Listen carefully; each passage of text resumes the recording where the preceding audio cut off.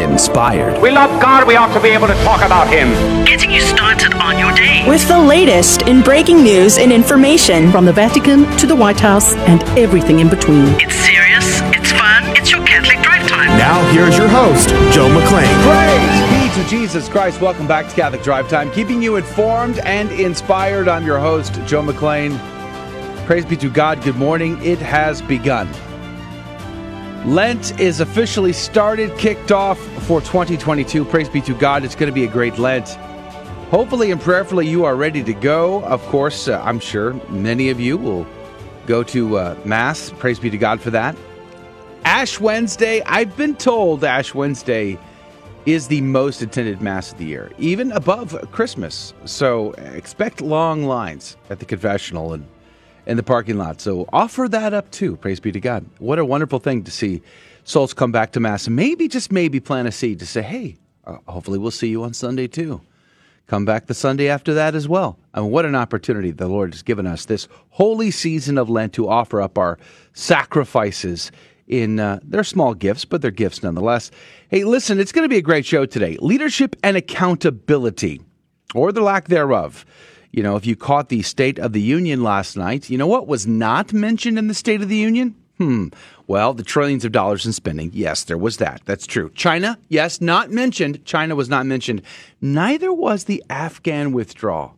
Big oversight there. It was kind of a big deal, right? 13 Marines died, let alone the civilian casualties in the process, all the refugees and the rest, and not one mention in the State of the Union. That's interesting. You fund the police, praise be to God.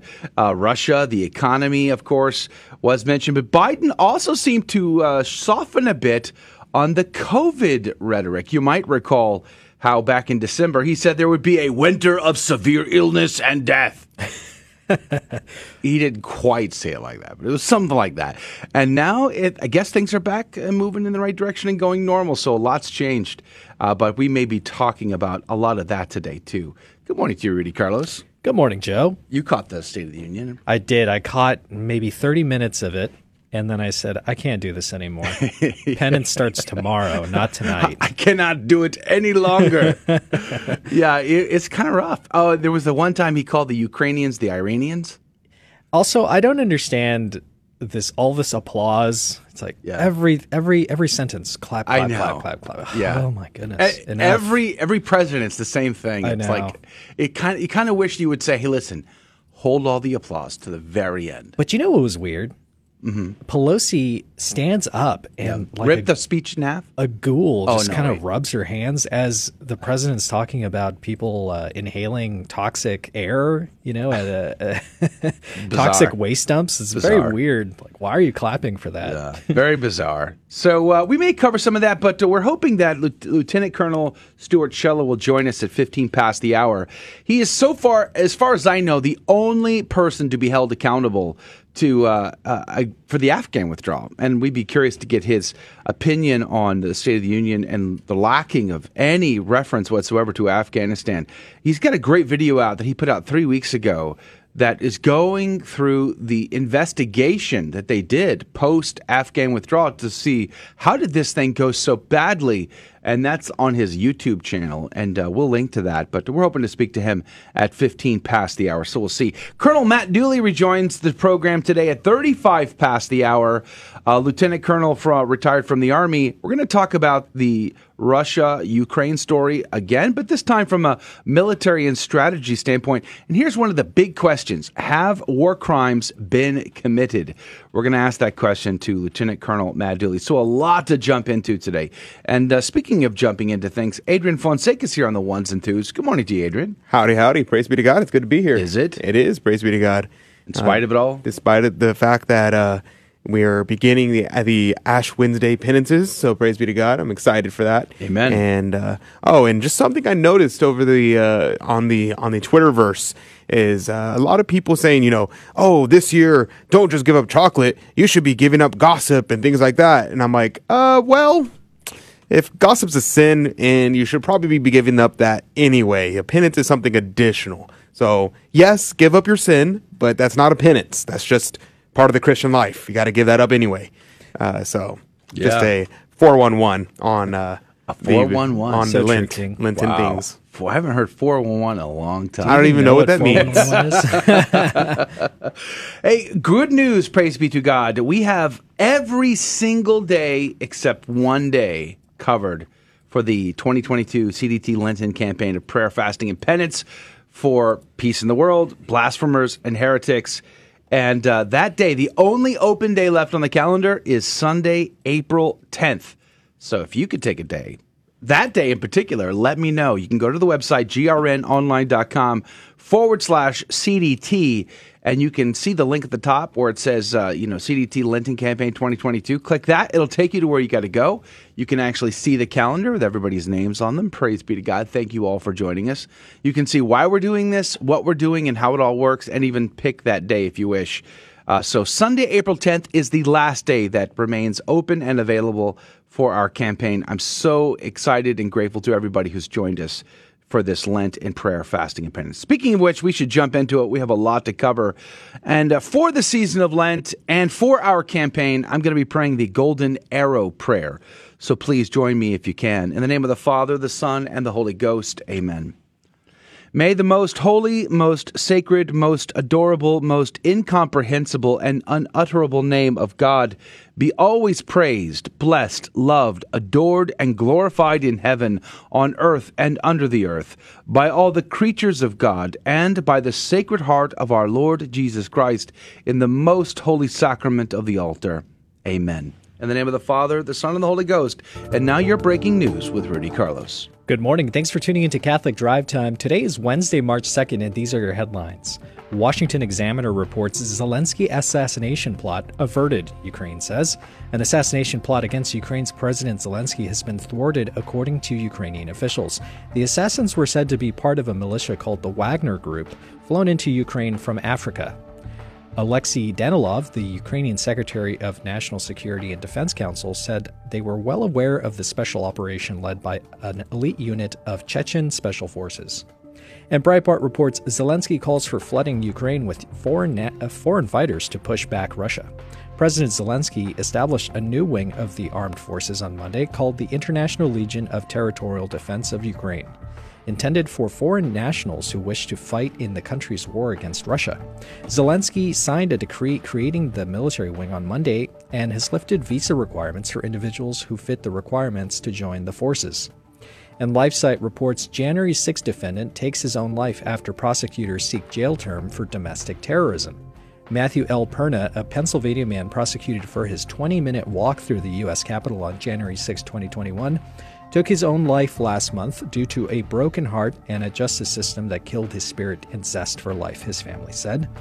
Dozens of defendants charged with alleged January 6 crimes have been held in jail for more than a year while awaiting trial. Inmates at the Central Detention Facility in D.C. have said they have been denied food, made to march around the jail carrying their mattresses, punched for singing the national anthem, and placed in solitary confinement for months. And the Blaze reports reluctant Russian troops are punching holes in their vehicle gas tanks to get out of fighting. Hampered by logistics problems, including lack of fuel and food, some Russian troops in Ukraine are reportedly surrendering en masse and have been sabotaging their own vehicles to get out of the conflict, a U.S. defense official said on Tuesday. The official indicated that a significant number of Russian troops are young recruits who have been poorly trained and were not prepared for the full-scale invasion ordered by Russian President Vladimir Putin. And those are your headline news this morning. God love you. The saint of the day is Blessed Charles the Good. Charles was born in 1083 in Denmark, and one might say he was the Prince of Denmark, and was a son of King Saint Contun. After his father's murder, Charles's mother Adela took him to the court of Robert, the Count of Flanders, his maternal grandfather.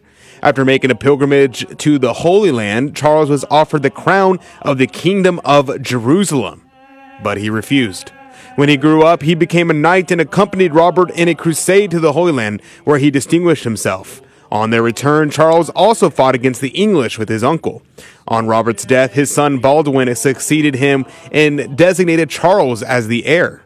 At the same time, he arranged for Charles's marriage to the daughter of the Count of Clermont. Anyone know the daughter of the Count of Clermont? During Baldwin's rule, Charles was closely associated with him, and the people came to have a high regard for his wise and beneficent ways, as well as his personal holiness. When Baldwin died in 1119, Charles succeeded him as Count of Flanders. He made sure that time of truce was respected and fought against the black marketers who hoarded food and were waiting to sell it at astronomical prices to the people. Expelling all the Jews from Flanders in 1125, he was also loved for his care for the poor and economic policies, which protected the few rights of the lower classes and of the indentured servants. As a result of these policies, this encouraged the undying wrath of the members of the powerful Arambald family, who ordered their knights to murder Charles as he knelt in prayer in the church of Saint Donation in Bruges. Because of the nature of his death, Charles was immediately honored as a martyr, and his remains were enshrined in the cathedral in Bruges. Devotion to Blessed Charles the Good was confirmed in 1883. Blessed Charles the Good, pray for us. Praise be to God in all things. The gospel today comes to us from Matthew chapter 6, verses 1 through 6 and 16 through 18. Jesus said to his disciples, "Take care not to perform righteous deeds in order that people may see them. Otherwise, you will have no recompense from your heavenly Father. When you give alms, do not blow a trumpet before you as the hypocrites do in the synagogues and in the streets to win the praise of others. Amen, I say to you, they have received their reward. But when you give alms, do not let your left hand know what your right hand is doing, so that your almsgiving may be secret, and your Father who sees in secret will repay you. When you pray, do not be like the hypocrites, who love to stand and pray in the synagogues and on the street corners, so that others may see them. Amen, I say to you, that they have received their reward. But when you pray, go into your inner room, close the door, and pray to your Father in secret, and your Father who sees in secret will repay you. When you fast, do not look gloomy like the hypocrites. They neglect their appearance, so that they may appear to others to be fasting. Amen, I say to you, they have received their reward. But when you fast, anoint your head and wash your face, so that you may not appear to be fasting, except to your Father who is hidden. And your Father who sees what is hidden will repay you." The Gospel of the Lord.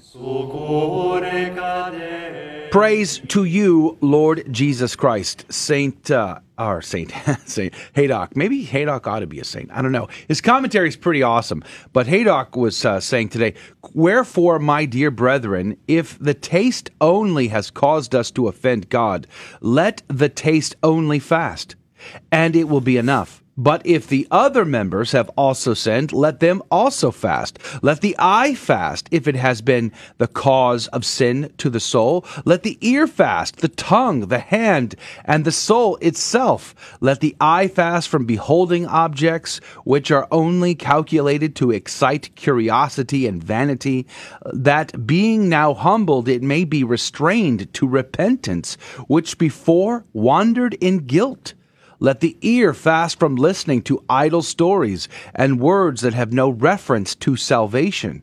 Let the tongue fast from detraction and murmuring, from unprofitable and sacrilegious discourse. Sometimes also, out of respect to holy silence, from speaking what appears necessary and profitable. Let the hand also fast from useless works and from every action that is not commanded. But above all, let the soul fast from sin and the doing of its own will.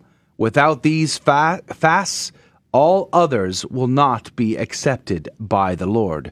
Wow. Praise be to God. That is pretty powerful. What an opportunity you and I have during the holy season of Lent to offer up small sacrifices. And yes, they're going to be hard at times, but persevere, have fortitude, keep going. Right? Praise be to God. Well, we want to thank verboom.com/GRN for giving us the tools to dive deep into the Holy Scripture, into the Gospel, and to bring you a reflection. We'll have more in the next hour for you as well. But Verboom with a V, VERBUM, verboom.com/GRN. Thank you. We'll be right back. What's Concerning Us is coming up next.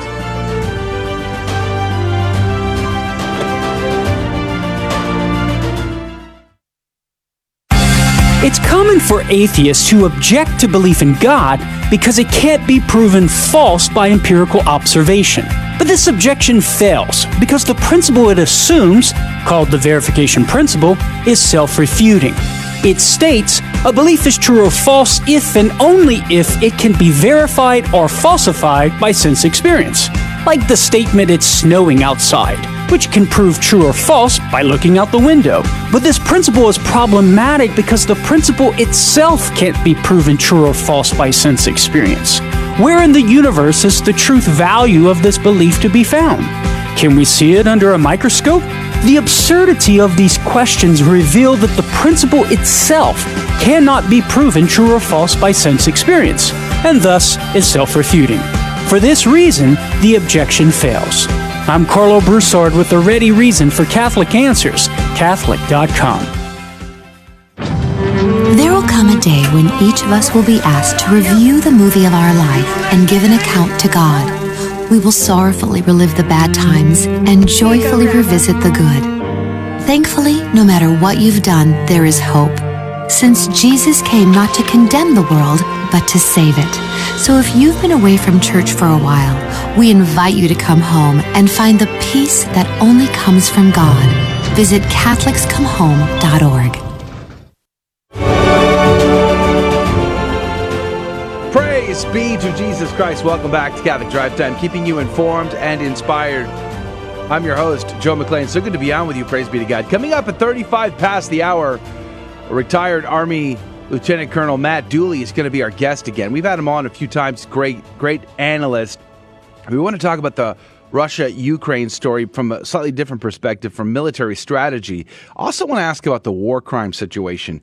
There are several reports of war crimes. In fact, there's going to be an investigation one way or the other now about that, and we'd like to get his input on all of that. So that's coming up at 35 past the hour. Stick around if you can. But there's several stories in the news that I want to cover. We were hoping to get Lieutenant Colonel Stuart Scheller on. He is the Marine, the only person so far to be held accountable for the Afghan withdrawal, and it's quite shameful, actually. He criticized the command for their involvement and debacle in the whole situation, and as a result, he basically got court-martialed. He was put in jail. He had to strike a deal in order to save what he could to get out on good standing. And now his PayPal account's been frozen too. So we're hoping to get him on at some point. Hopefully that will happen. But you can also watch a video he put out on his YouTube channel about 3 weeks ago detailing the actual congressional investigation on the Afghan withdrawal and what went wrong, why it went wrong, and what could have been better. It's a very detailed explanation. You can find it on Stuart Scheller on YouTube. We'll probably link to it. But here's a story that I found very concerning, especially given last night's State of the Union address by President Joe Biden, who, like I said at the beginning of the intro here, back in December was warning all of us of the great winter of death. And then now, last night, seemingly saying everything's moving in the right direction. We're going back to normal. Like, wow, that's a big, huge contrast. We're seeing mask mandates being scaled back. Even the CDC is scaling it back. Well, here's an article out of LifeSite News. The headline says, leaked memo urges Democrats to declare victory on COVID and run away from restrictions. Let me read a bit of this to you. And you're going to have to just be patient. I gave up coffee for Lent, so it's going to be a bumpy ride for a few days. Here we go. Democrats' recent retreat from the restrictive COVID-19 policies that defined them for the first 2 years of the pandemic is largely a byproduct of popular backlash to those policies, suggests the revelation of a newly unearthed memo from a Democrat consulting firm.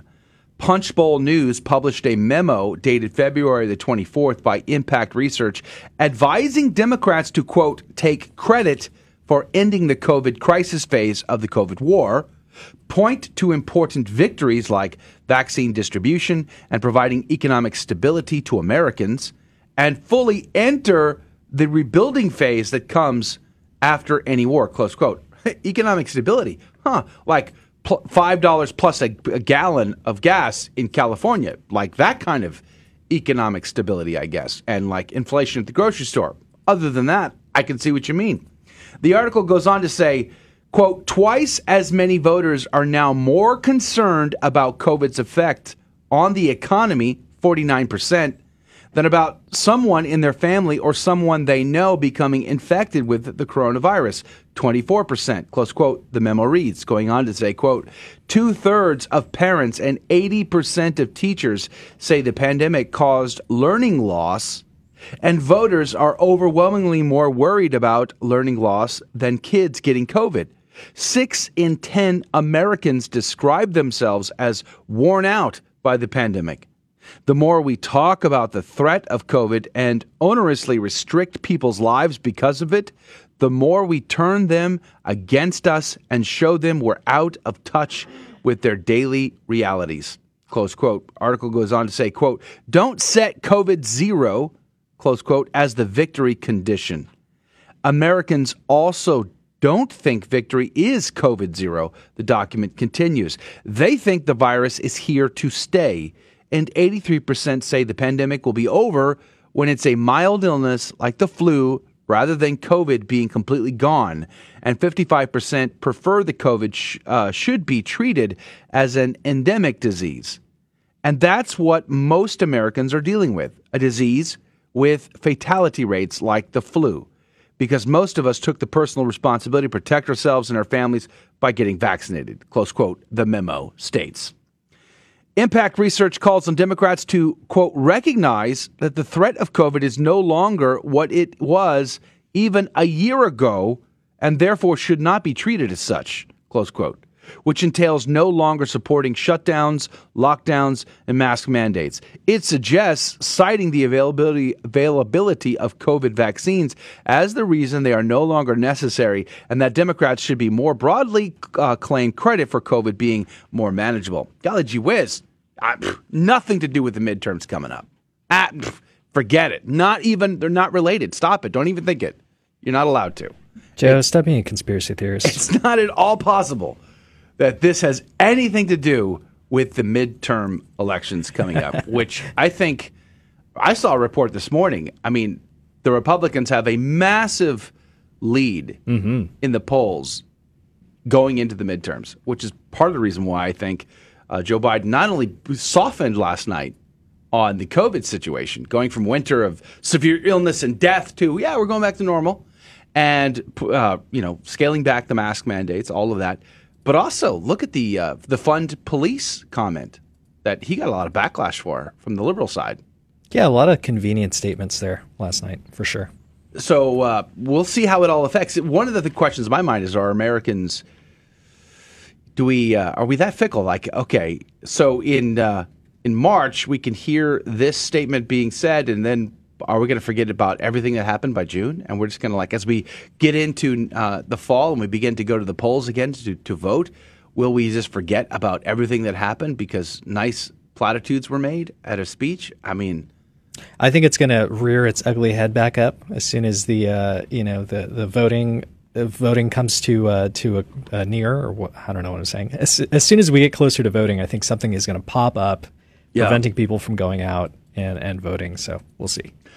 Yeah, it's an interesting time, right? We live in, and for sure, I'm glad to see that we're going back to normal. We've been asking for normal for a very long time, and some of us have lived more normal than others in America. And it's a tragedy that some states have held their citizens captive. Mm-hmm. I mean, you experienced that in California quite a bit.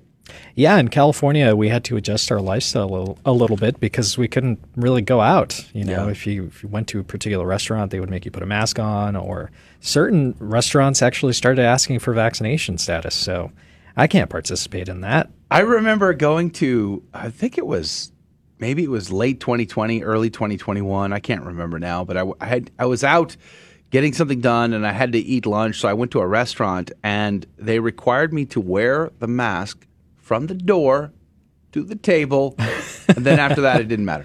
I was a bit of a rebel. I would not wear the mask in and just sit down. And it's silly. I looked at him like that's not logical. That doesn't make any not. Either the mask is effective or it is not effective, and you're not doing it. It's pointless. And how they reacted to me doing that depended on if we stayed or not. Yeah, exactly. We got tossed out of a couple places for sure for not wearing the mask. Dang. But surprisingly, there was other places that I thought were going to toss us and didn't. I just hope the next psychological operation will be shorter. I don't want it to be 2 years long. I want it to be just maybe a few months. I don't know. Who do we have to call to say, what can we negotiate and talk about these psychological operations you perform in America ahead of time? Let's negotiate the terms of the deal. Let's ask they. Whoa, ooh, we should get they on the show. Yeah. I wonder what they would say to this. Hey, there's another story I want to jump into before we run out of time. This one out of Catholic News Agency. The headline goes, who are the 13 Catholic senators who voted for shameful pro-abortion bill? 13 Catholic senators, eh? Katie Yoder wrote this article. It says, 13 Catholic lawmakers in the United States, U.S. Senate, voted Monday in favor of a failed attempt to pass a sweeping new abortion law that threatened to override states' pro-life laws and remove restrictions on abortion up to the point of birth in some cases. Their support of the defeated bill, called the Women's Health Protection Act, placed them sharply at odds with the clear teaching of their Catholic faith, which strictly prohibits abortion and condemns efforts to promote it. Church leaders and Catholic pro-life advocates were quick to criticize the senators' votes after the measure was defeated on February the 28th. Praise be to God, in spite of these 13 Catholic senators who voted for it, it still got defeated. Article goes on to say, quote, Catholics are tired of seeing their faith used as a political football on the campaign trail, then thrown aside by Catholic political figures when they need to vote along the party line against the church's most fundamental moral teachings. Close quote, Joshua Mercer, communications director of the Catholic Vote, said on Monday. Going on to say, one of the standout examples tonight was Senator Bob Casey, a self-proclaimed Catholic who has again and again presented himself to Catholic voters as pro-life. Bishop Thomas Tobin of Providence, Rhode Island, took to Twitter to denounce that state's two Democrat senators, Jack Reed, a Catholic, and Sheldon Whitehouse, for supporting what Tobin called, quote, a very extreme pro-abortion bill, close quote. Bishop Tobin, what an opportunity to call this senator into your office or go visit him possibly and sit down with him and just maybe make sure he understands what the church teaches. And you tell him, listen, if you're going to continue to publicly reject what the church teaches on the dignity of human life, you're not going to be able to present yourself to Holy Communion because you aren't prepared to receive the body and blood, soul, and divinity of Christ. And you need to get yourself right because you don't want to condemn yourself to hell forever, right? What an opportunity, Bishop, to do that. The article goes on to say, quote, shameful, the judgment will be God's, close quote. He tweeted, citing Pope Francis' statement that abortion is murder. The following Catholic senators voted in favor of the bill. These are Catholic senators who voted to pass this sweeping pro-abortion legislation. Maria Cantwell, Democrat from Washington. Bob Casey, Democrat from Pennsylvania. Catherine Cortez Mazo, a Democrat from Nevada. Dick Durbin, Democrat from Illinois. Kristen Gillibrand, Democrat from New York. Tim Kaine, Democrat from Virginia. Are you noticing a trend here? I'm wondering. Mark Kelly, Democrat from Arizona. Patrick Leahy, Democrat from Vermont. Ed Markey, Democrat from Massachusetts. Bob Menendez, Democrat from New Jersey. Patty Murray, Democrat from Washington. Alex Padilla, Democrat from California. And Jack Reed, Democrat from Rhode Island. While Ben Ray Lujan, Democrat from New Mexico, was absent, he co-sponsored the bill. Another Catholic, President Joe Biden, strongly supported the measure and would have signed it into law. Wow. He says, at this time when women's access to reproductive health care is under increased assault in states across the country, it is extremely disappointing that Senate Republicans blocked passage of the Women's Health Protection Act, which would strengthen health care access and codify constitutional rights affirmed half a century ago by Roe v. Wade and his subsequent Supreme Court precedent, close quote, White House Press Secretary Jen Psaki said in a March 1st statement. Well, I am for sure glad that these 13 Catholic senators were unable to get this bill passed because it is horrific. We are a pro-life people. The dignity of the human person from conception until natural death. It is natural law, and it is the law of the church. in spite of these Catholics. We'll be right back. Colonel Dooley and breaking news coming up next.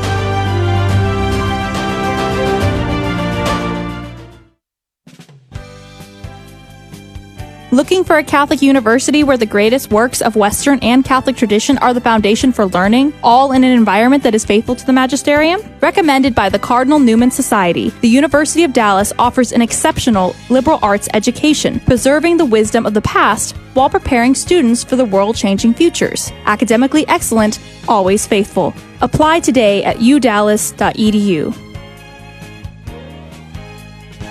This is Dale Alquist with a Chesterton Minute. Have you ever heard someone say, "Why do Christians talk so much about God and so little about humanity?"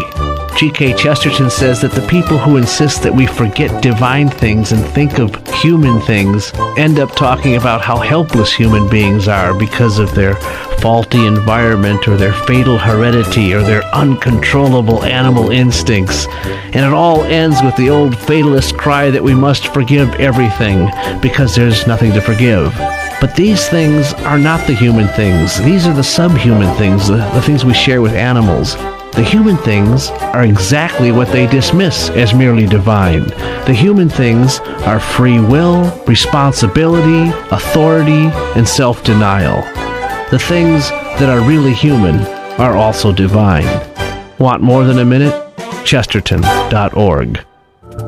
Welcome back to Catholic Drive Time, keeping you informed and inspired. And now, more headlines.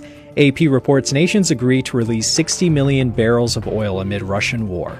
The International Energy Agency's 31-member countries agreed to release 60 million barrels of oil from their strategic reserves, half of that from the United States, to send a strong message to oil markets in response to the war between Russia and Ukraine. And the Epoch Times reports Arizona House Senate approved measure boosting voter ID requirements on November ballots. The Republican-controlled Arizona House and GOP-led state Senate voted to approve a measure on the November election ballot that would drastically increase the ID requirements needed for Arizonans who want to vote both in person and by mail. Currently, voters in Arizona just sign their names, which county officials then compare to signatures they have on file. The measure was approved after Republicans raised concerns that the state's voter ID laws allow for fraud or illegal votes to take place. And the Epoch Times reports Biden addresses Russia and inflation, offers new tone on pandemic in first State of the Union address.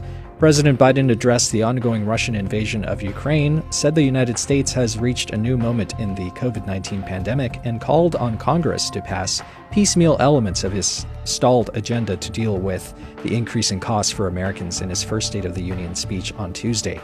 Leading the speech with Russia and the Ukrainian conflict, he vowed to continue sending aid to Ukraine in addition to the $1 billion he already sent.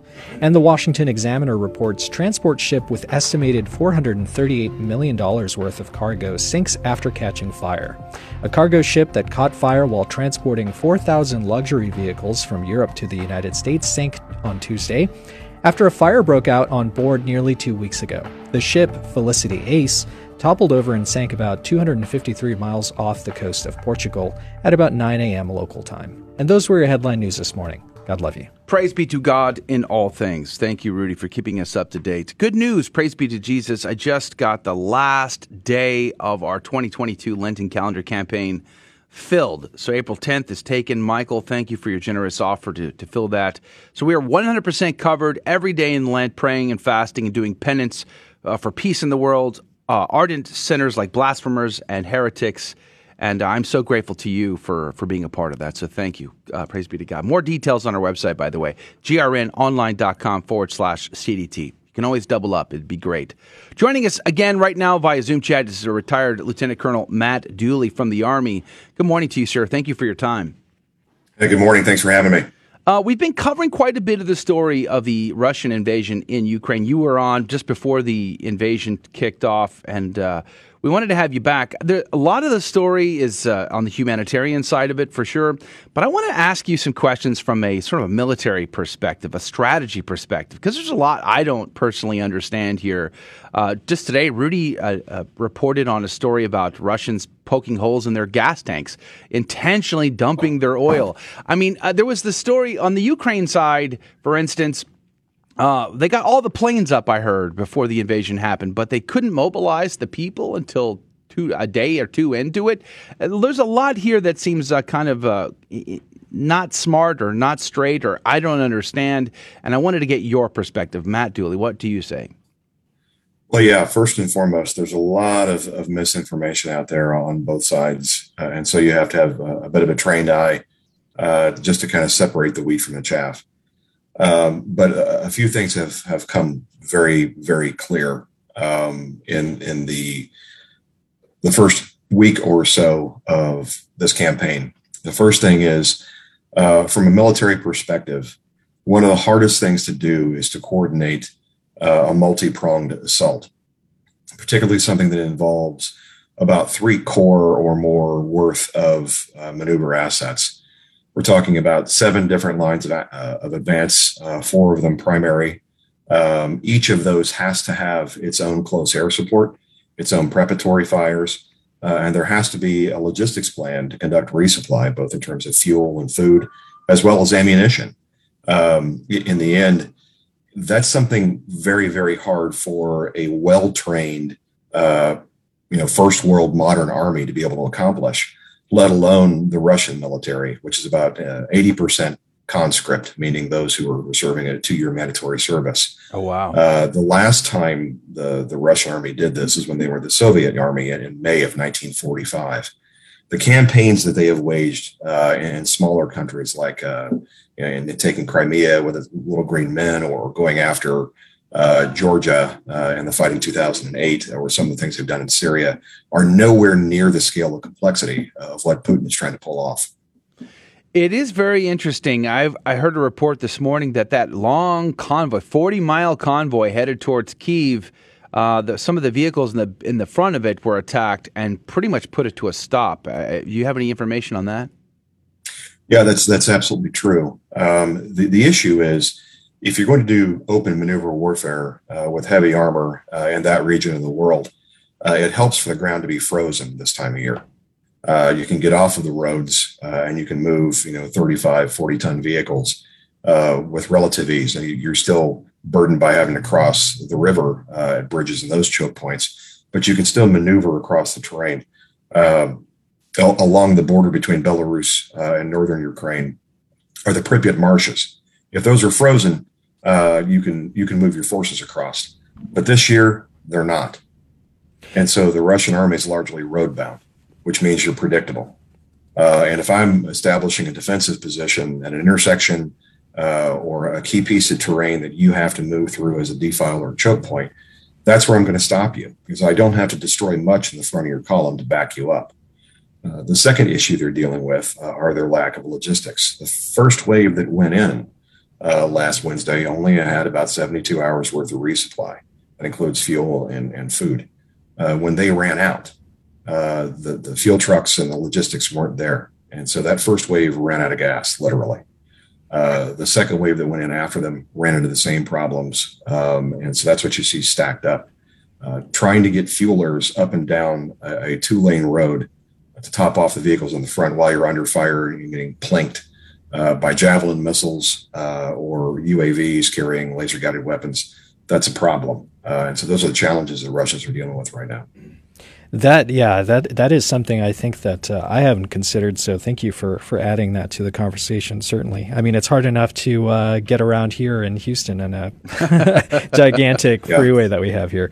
But I'm wondering if you could speak to the point of why did it seems as if there, and I don't know if this is true, but why did it seem that Ukraine didn't rally their troops before? I mean, Russia was at the door for quite some time, but it seems that they weren't ready to mobilize their troops. Do you have any information on that, or is that just something that got lost in translation, like between Western media and Europe? Yeah, you have to do two things. You have to imagine that Ukraine has been at war for roughly 8 years. Mm-hmm. That the attempt to take the Donbass region, those two quote-unquote breakaway provinces of southeastern Ukraine, that's been going on for a while. And Putin had, before that, annexed Crimea. So that's been going on for a while. So if you're a Ukrainian soldier, you've been at this for a while. Mm. And so there's this sense of, okay, Wes, you guys are just waking up to the fact that we've been in conflict. The second piece to this is also that, candidly, no one expected Vladimir Putin to launch the go for broke, all chips into the table, ante up sort of poker game that he's got going on now.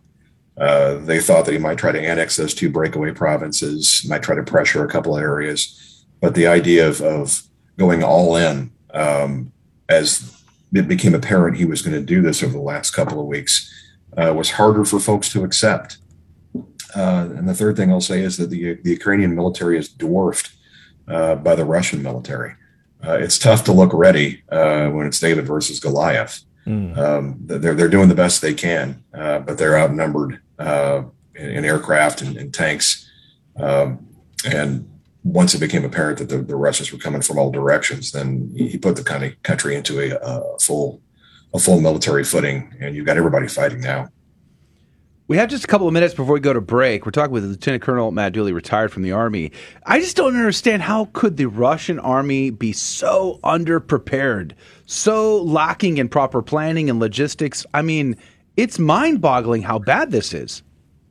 Yeah, amongst my military peers, we talk, and that's our opinion too. That we're surprised that the initial attack did not go with the shock and awe that he had planned, and that it was so badly coordinated from all different angles. That's not how you do this, and it's just getting worse. I guess I should say I'm glad it didn't go better. I mean, I don't want it to go better, but everyone, I think, would have expected the Russian military to be just vastly better than this.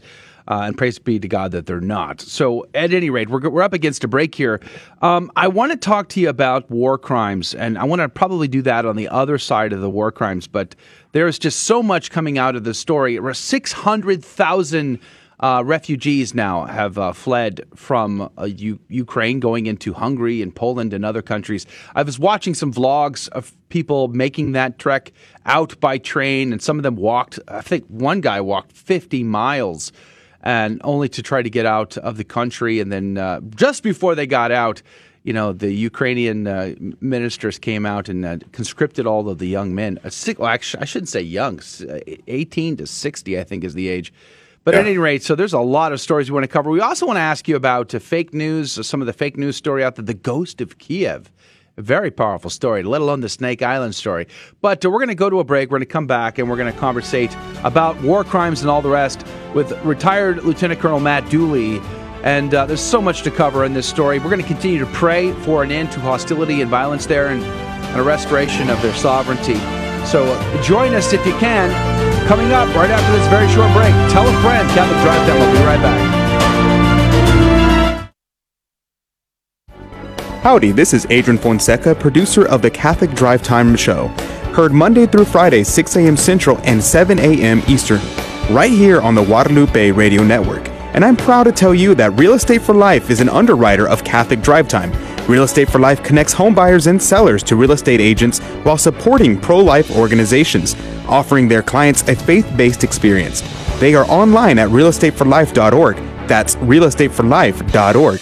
God love you. Why is it that on Ash Wednesday, we always hear from the Gospel of Matthew about not performing deeds of righteousness in order that people see them? We then proceed to have the priest make a cross of ashes on our forehead as we go out into our workspaces, schools, and the public square. Doesn't this seem like a paradox? While the gospel is a good reminder not to flaunt our good deeds, nor to think we are better than others because we went to Mass on a weekday, the truth is we don't wear the ashes as a sign of righteousness, but rather as a recognition of our humble nothingness, owing everything to God. The priest says, "Remember that you are dust, and to dust you shall return." Biblically, a sign on your forehead is a symbol of ownership, that we belong to God. As we begin this Lenten season of fasting and penance, let us remember that we can do nothing without God, and that He will give us the strength to endure everything. This is Matt Maloney from knowthefaith.net. Praise be to Jesus Christ. Welcome back to Catholic Drive Time, keeping you informed and inspired. I'm your host, Joe McClain. Good to be on with you. Retired Army Lieutenant Colonel Matt Dooley is our guest. We're talking about Russia from a military and strategy standpoint. Matt, thank you for your time again. Cluster bombs are being used. There's been reports that civilians have been used as human shields on tanks. There have been reports of direct targeting of apartment complexes and much, much more. Have war crimes, in your estimation, been committed here? Yeah, I believe so. And here's why. The use of indiscriminate firepower against civilian targets that have no military value is something that puts you right square in the crosshairs for something like that. Geneva Convention 4, what we did after World War II, acknowledging the brutality of that, is what establishes the rules that take civilian targets off the table. Once you cross into that lane, then you start losing your legitimacy from a political perspective. But from a human perspective, you reduce war to a more baser level. And that's what we're seeing now. And I think it's a product of the frustration that the Russian army is feeling for their lack of progress, military to military, versus the Ukrainian armed forces who were dug in and acquitting themselves quite well. What you've seen the last 48 hours or so is the use of cluster munitions launched from ground-to-ground rockets, the use of and deliberate targeting of missiles against population centers, whether it's the center of Kharkiv or locations inside Kyiv. Both of those cities are important, and both of those cities have hundreds of thousands of people who still live in them, who have absolutely no military connection at all. Colonel Dooley, you're an expert in a lot of things, including AI and things like that. And one of the things that we're seeing right now is a massive propaganda movement with both from Ukraine, from Russia, and who knows about the United States. And so it's very hard to tell what is true, what is not, especially whenever there are things like clips from video games and clips from old movies. And nowadays we can create scenes that never existed out of CGI and just put it out there. And who could possibly tell the difference, especially if we're watching it from the U.S.? I'm thinking of where there were rumors saying that the Russians sent out a mobile crematorium and that there have been over 5,000 deaths from the Russian soldiers.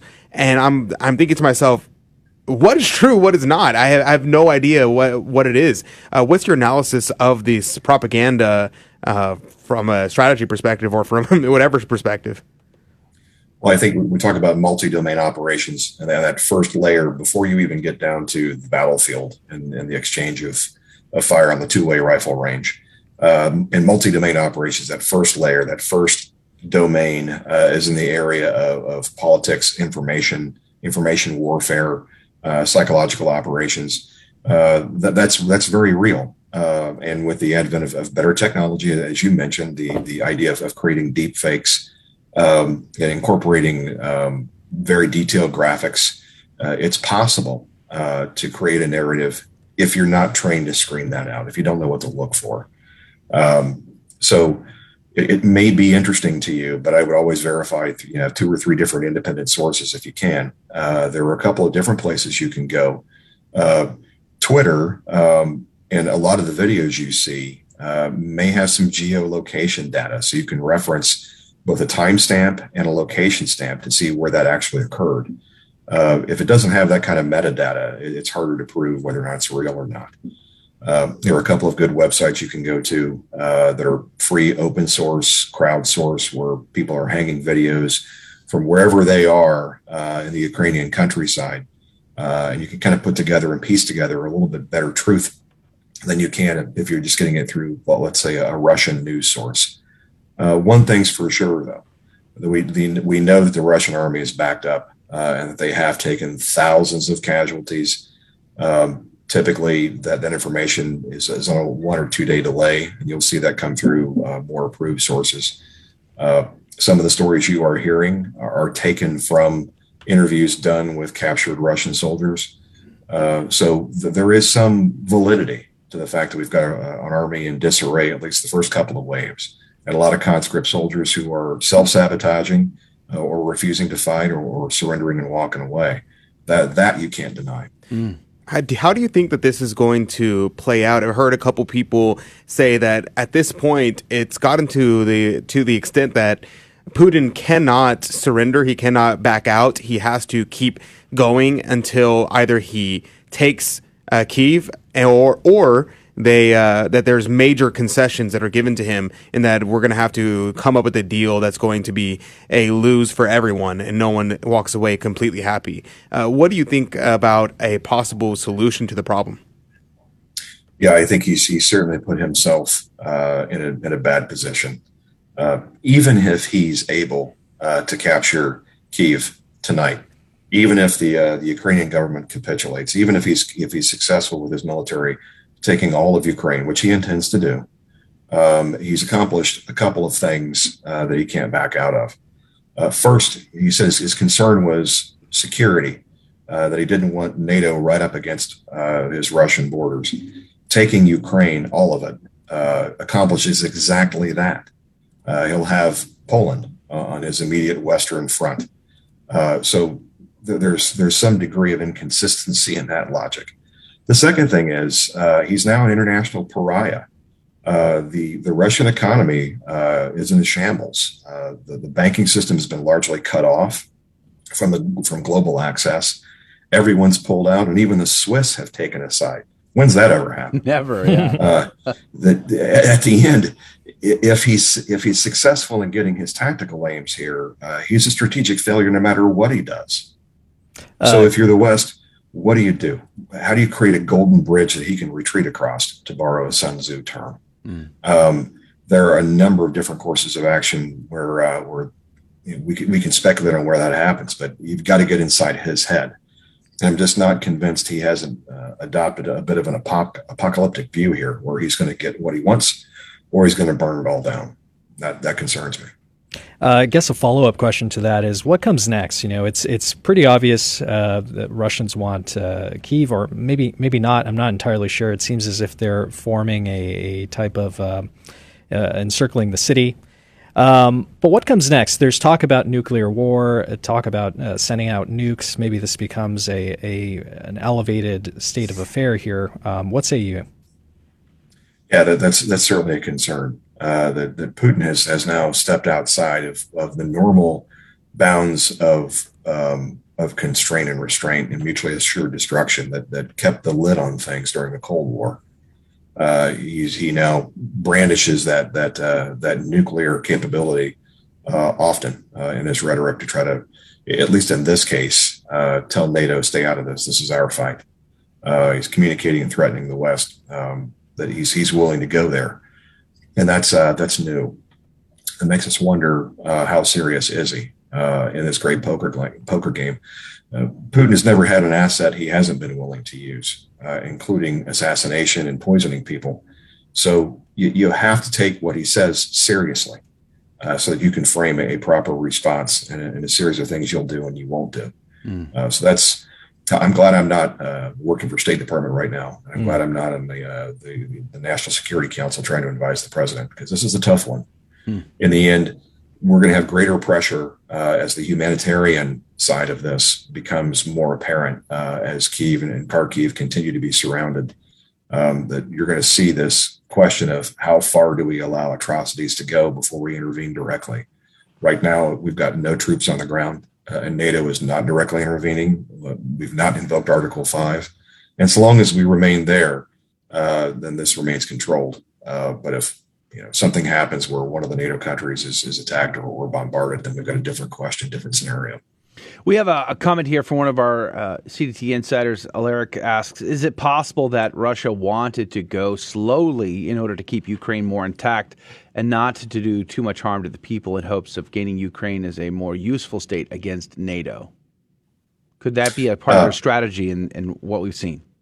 Yeah, I can see some logic in that.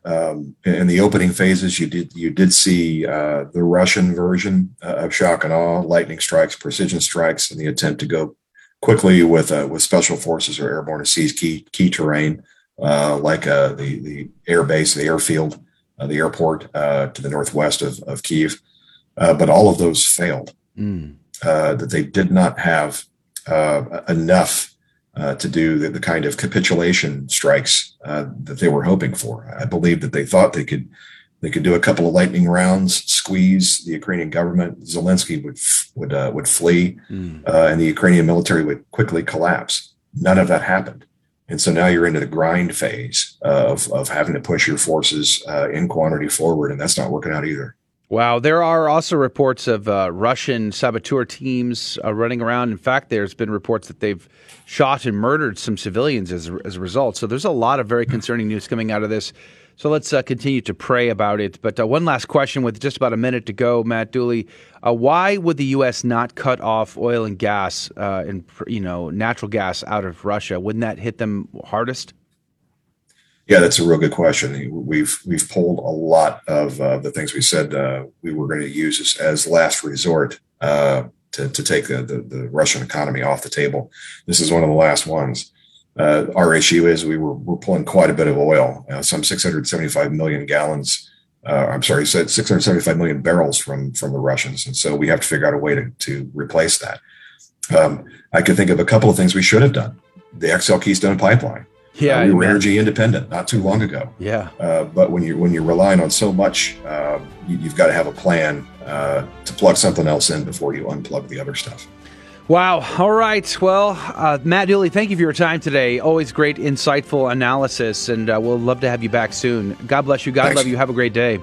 God bless. All right. That's going to do it for hour number 1 of Catholic Drive Time. If you can and you're able to join us for the second hour, we would love to have you.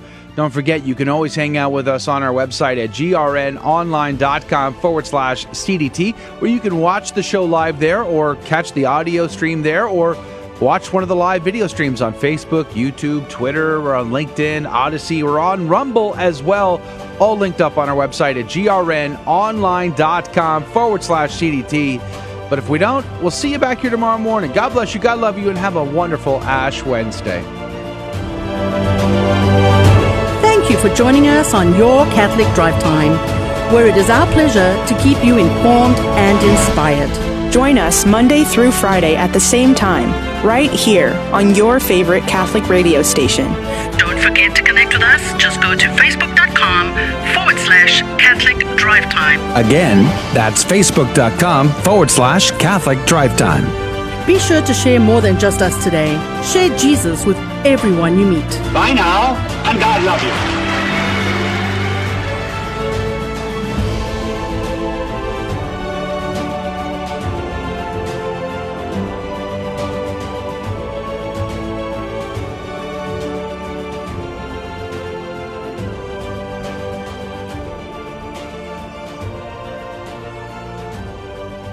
Your Odyssey begins at the University of Dallas, the premier Catholic liberal arts university in Texas. With campuses in Irving and Italy, UD's rigorous core curriculum sets it apart. An education rooted in the great works of Catholic and Western tradition. An education that ennobles and enables students in their pursuit of wisdom, truth, and virtue. Undergraduate, graduate, and certificate programs available. Start your college odyssey at the University of Dallas today. Go to udallas.edu to learn more.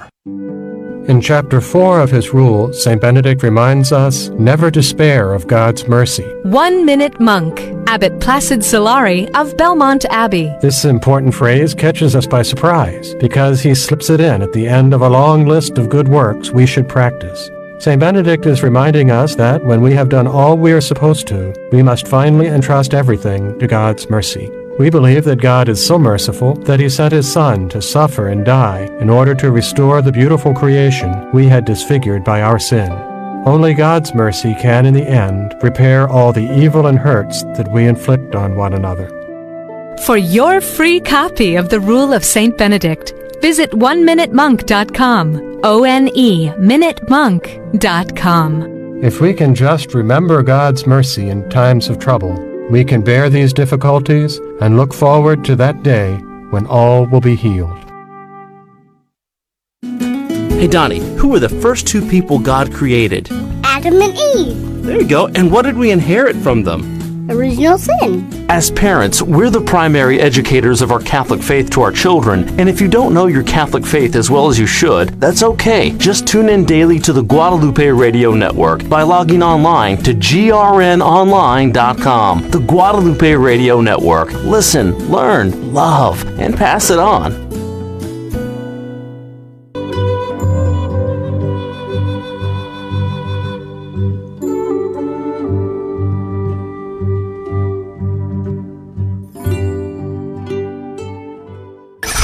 Welcome to your Catholic Drive Time, keeping you informed and inspired. We love God, we ought to be able to talk about Him.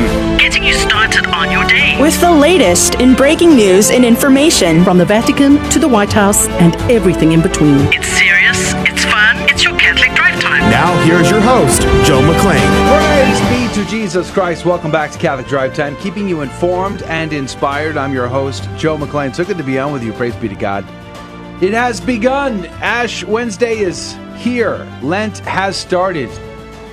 And your opportunity to offer up the small things.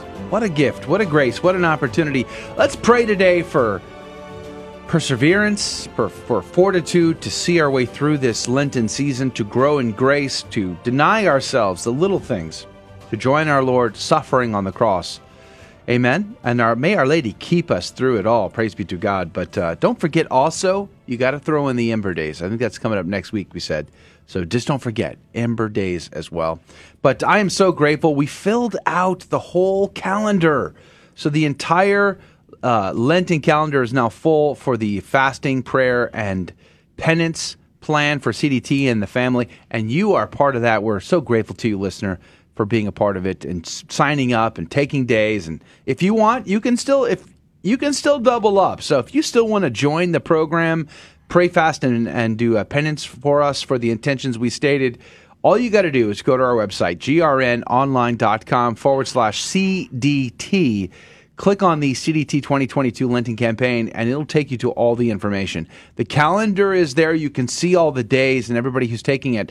But if you want to double or triple up on a day, please do. Join us. We'd love to have you.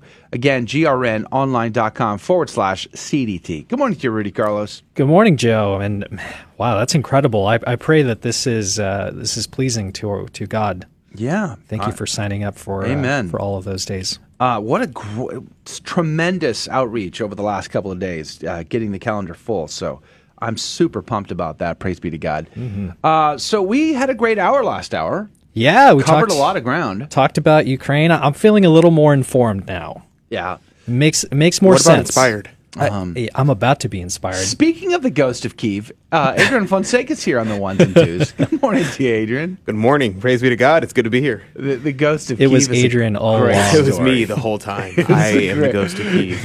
One fighter pilot, unnamed, shoots down 6 Russian fighters in a single combat. And then you see Adrian's head poking out the window. Yeah. There you go. Is that where you're going after work? I can neither affirm nor deny that. Yeah. But praise be to God, my back is killing me. What a grace to have this pain during the first day of the season of Lent. Yes. Praise be to God for it. Yay and amen. Praise be to God. Well, we're going to have a great hour this hour. We have a lot to jump into as well. So we have obviously a good news story for you today. And then we have the Saint of the Day, Gospel of the Day, plus our Fear and Trembling game show. And Adrian promises me the phones will work flawlessly today. Right. On pain of excommunication. I definitely did not say that.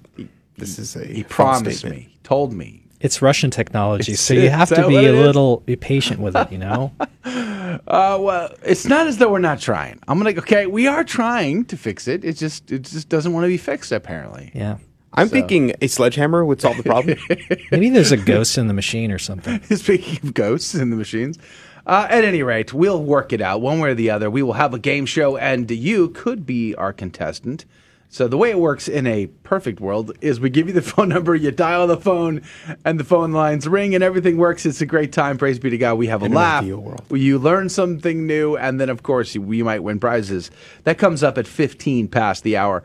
You can, it's possible. What may work even better to avoid all the phone problems is to call in early and sit on hold. right? So you can find the phone number on our website. Go to grnonline.com/CDT. Look for the Fear and Trembling link at the top of the page, and that will take you to where the phone number is. All right, we're going to jump in. We have a lot to cover again. We'll have an after show today. So hanging out with you for 30 minutes on the live video feed and talking about whatever you want to talk about. Praise be to God. And our CDT Insider private chat group is here this morning.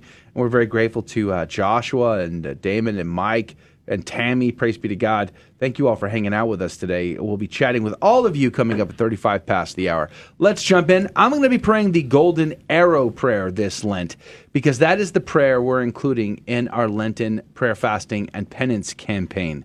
It is a prayer that's linked to the devotion to the Holy Face and to the conversion of ardent sinners, blasphemers, heretics, things like that. Let's begin. In the name of the Father, the Son, and the Holy Ghost. Amen. May the most holy, most sacred, most adorable, most incomprehensible, and unutterable name of God be always praised, blessed, loved, adored, and glorified in heaven, on earth, and under the earth, by all the creatures of God, and by the Sacred Heart of our Lord Jesus Christ, in the most holy sacrament of the altar.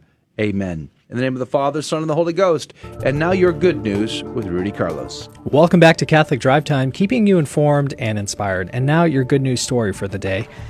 The Good News Network reports, wheelchair tumbles into lake, but 81-year-old is saved from drowning by his dog's barking. An 81-year-old man and his dog were on their morning walk around the lake when he lost control of his electric wheelchair.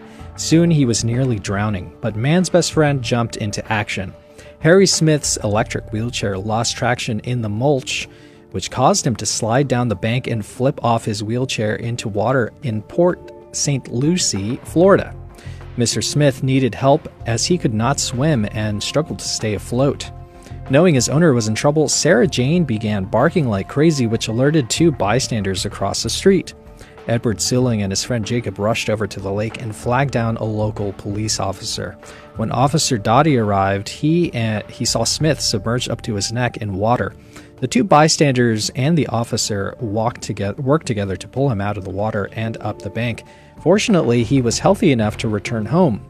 His electric wheelchair, however, was damaged from tumbling into the water, so the first responders pushed him back to his house with Sarah Jane wagging her tail all the way back. The saying remains true. A man's best friend is his dog. The Port St. Lucie Police Department wrote on their Facebook page. I gave her a treat, grinned Smith. I love her so much. Gosh, I want a dog so badly. And that's really good news. God love you. It's good news that you want a dog? That too. Blessed Charles the Good is the saint of the day.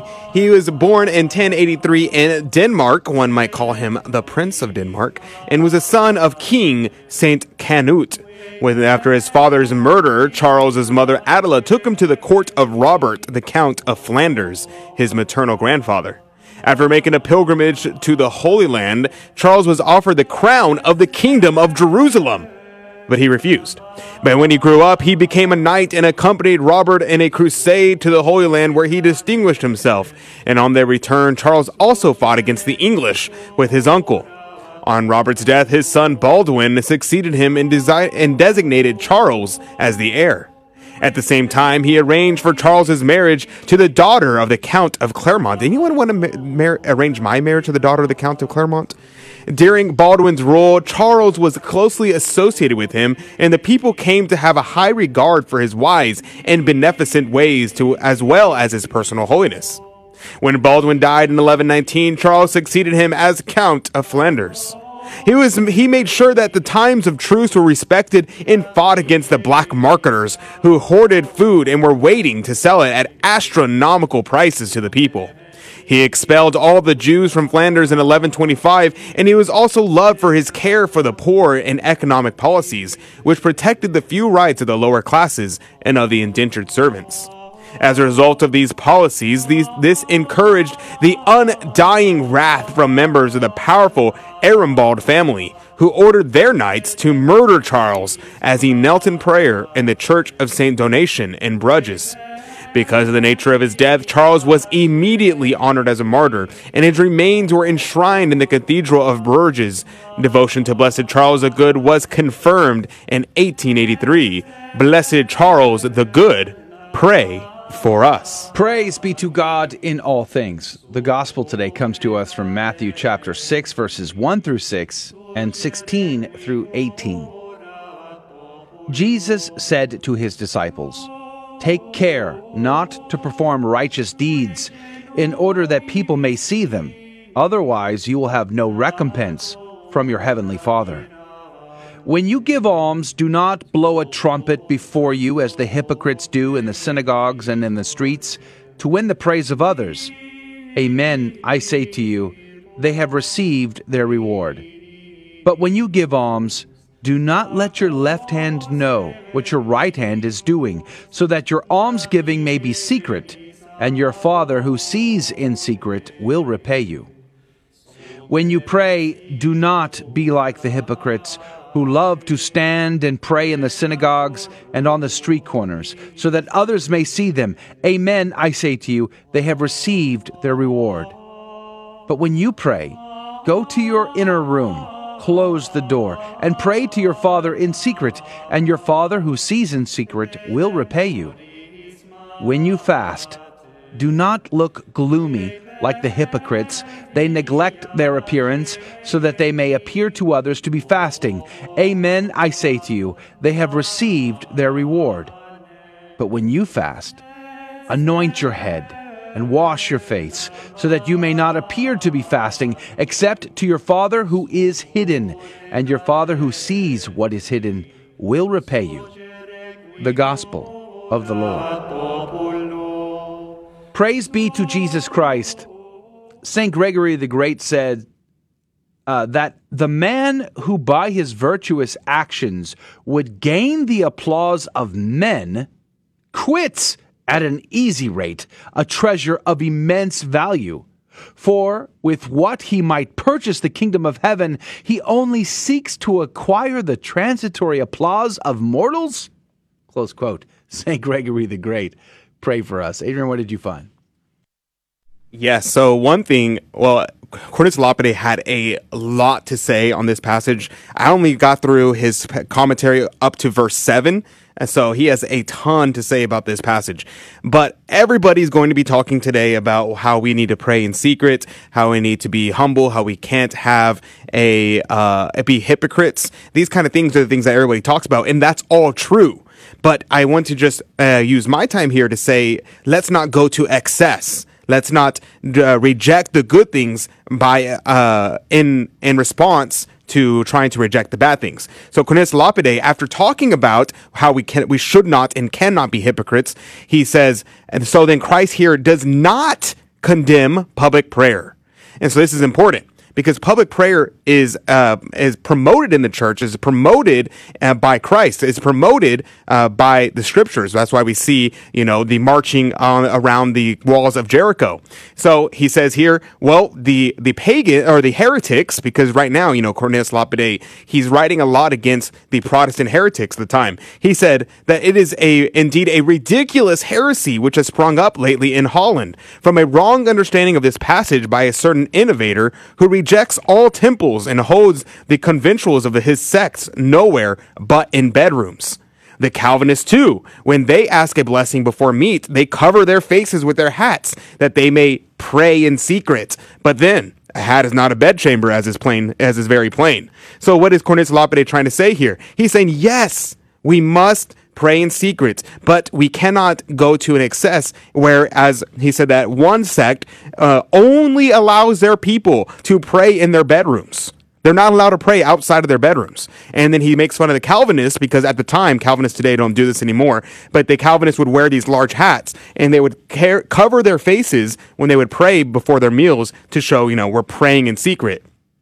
This is a strict adherence to the law that is not according to the spirit of the law, because Cornelius Lapide says, yes, it is true that this has a literal meaning, because we should pray in our closets, pray in secret, but also, and more importantly, It is understanding that the closet is the heart or the mind, that we should enter into our hearts, enter into our minds, and shut out other things so that no distraction may creep in to draw away the soul from God. As St. Jerome says, shut to the door, shut thy lips and pray inwardly in thy mind, as Hannah, the mother of Samuel, did. And as St. Ambrose says, the Savior says, enter into thy closet, not that which is enclosed by walls, which shuts up thy bodily limbs, but the closet which is within thee, in which thy thoughts are enclosed. And I think that's something to think about today. Wow. Praise be to God. We love the commentary from Cornelius a Lapide. It is incredibly detailed and it's deep, right? And we appreciate verbum.com/GRN for connecting all of these commentaries into the Gospels every day, helping us make it super easy.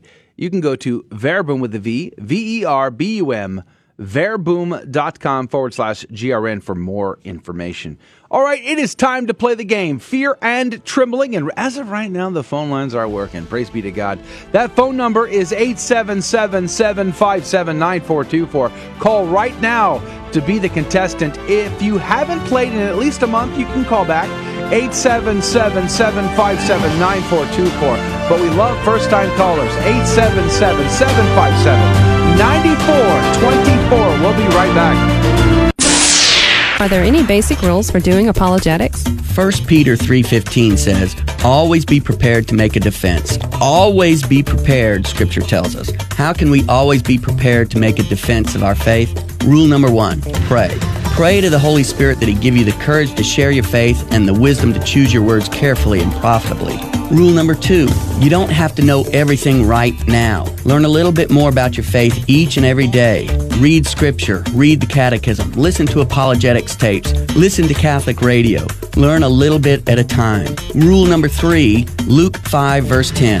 Do not be afraid, henceforth you will be catching men. Jesus said this to Peter, but He's also saying it to us. Will you make mistakes and get into tight spots when you start sharing your faith with others? Yes, of course you will. But Peter made mistakes and he got into tight spots. Yet Jesus told Peter not to be afraid. Why? Because if we are sincere in our desire to share the truth with others, to share Jesus Christ with others, then Jesus will find a way to make good come from even our mistakes. Rule number 4, always view a question about your faith or even an attack on your faith as an opportunity to share the truth. Rule number 5, don't get frustrated. Catholics often get frustrated by what I call the doctrinal dance. You get asked about purgatory, Mary, the Pope, the sacraments, all in rapid fire succession.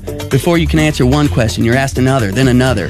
Just keep bringing the discussion back to one topic until you've said all you want to say, then move on. Rule number 6, never be afraid to say, I don't know, when asked a question about your faith. Don't try to wing it. However, always follow I don't know with, but I will find out and get back to you, and make sure you do. A beacon of truth in a troubled world. This is the Guadalupe Radio Network, radio for your soul.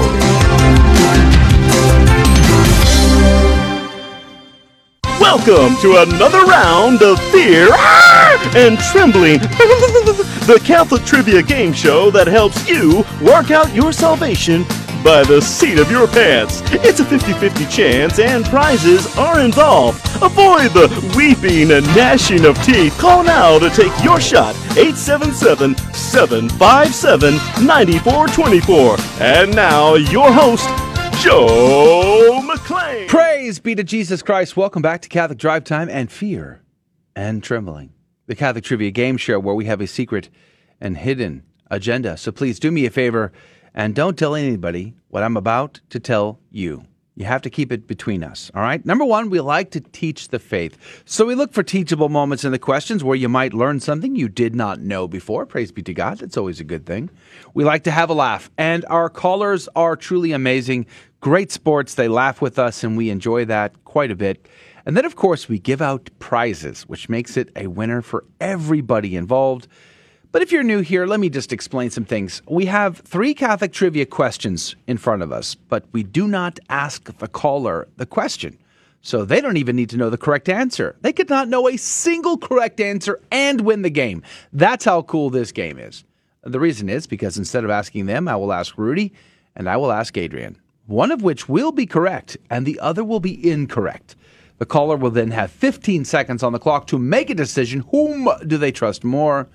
And every correct answer goes into the coffee cup of divine providence to win this week's prize. Rudy, what could they win? Praise God. Our game show sponsor this week is Simplicity and Productivity Co. They are generously sponsoring our show with a beautiful and effective planner. And Joe, did you know that writing things down is a scientifically proven way to offload your brain, gain peace and focus, and also keep track and hold yourself accountable? Amazing. Did you know that? I thought coffee did that, but okay. Not anymore. not for Lent. Well, the Life of Purpose Planner is designed for more than just keeping a schedule. It facilitates a way of life. Best of all, the creator is a fellow Catholic. Monica, thank you very much. Please check out her website at simplicityandproductivity.com and support her store. You can also follow her shop on Instagram at Life of Purpose Planner. Thank you. Yeah, praise God. Thank you, Life of Purpose Planner, for your generous sponsorship of our game show, simplicityandproductivity.com. God love you. All right, we're going to go to the phones, and if I'm not mistaken, a CDT insider here is hanging out with us this morning. Mr. Jude, good morning to you. Good morning, Mr. Joe. How are you today? Praise be to God, I am alive, and that counts. How are you? Another day in paradise. Praise God. It's Ash Wednesday, Mr. Jude. Are you ready? Yes, I am. You have a big penitential plan for Lent this year? You're going to give up praying on broken glass or something? What are you doing for Lent? Yeah, prayer. Praise be to God. And are you going to be able to hit Mass up today? You're going to go to the noon Mass? You're going to go to evening Mass? Which Mass are you going to?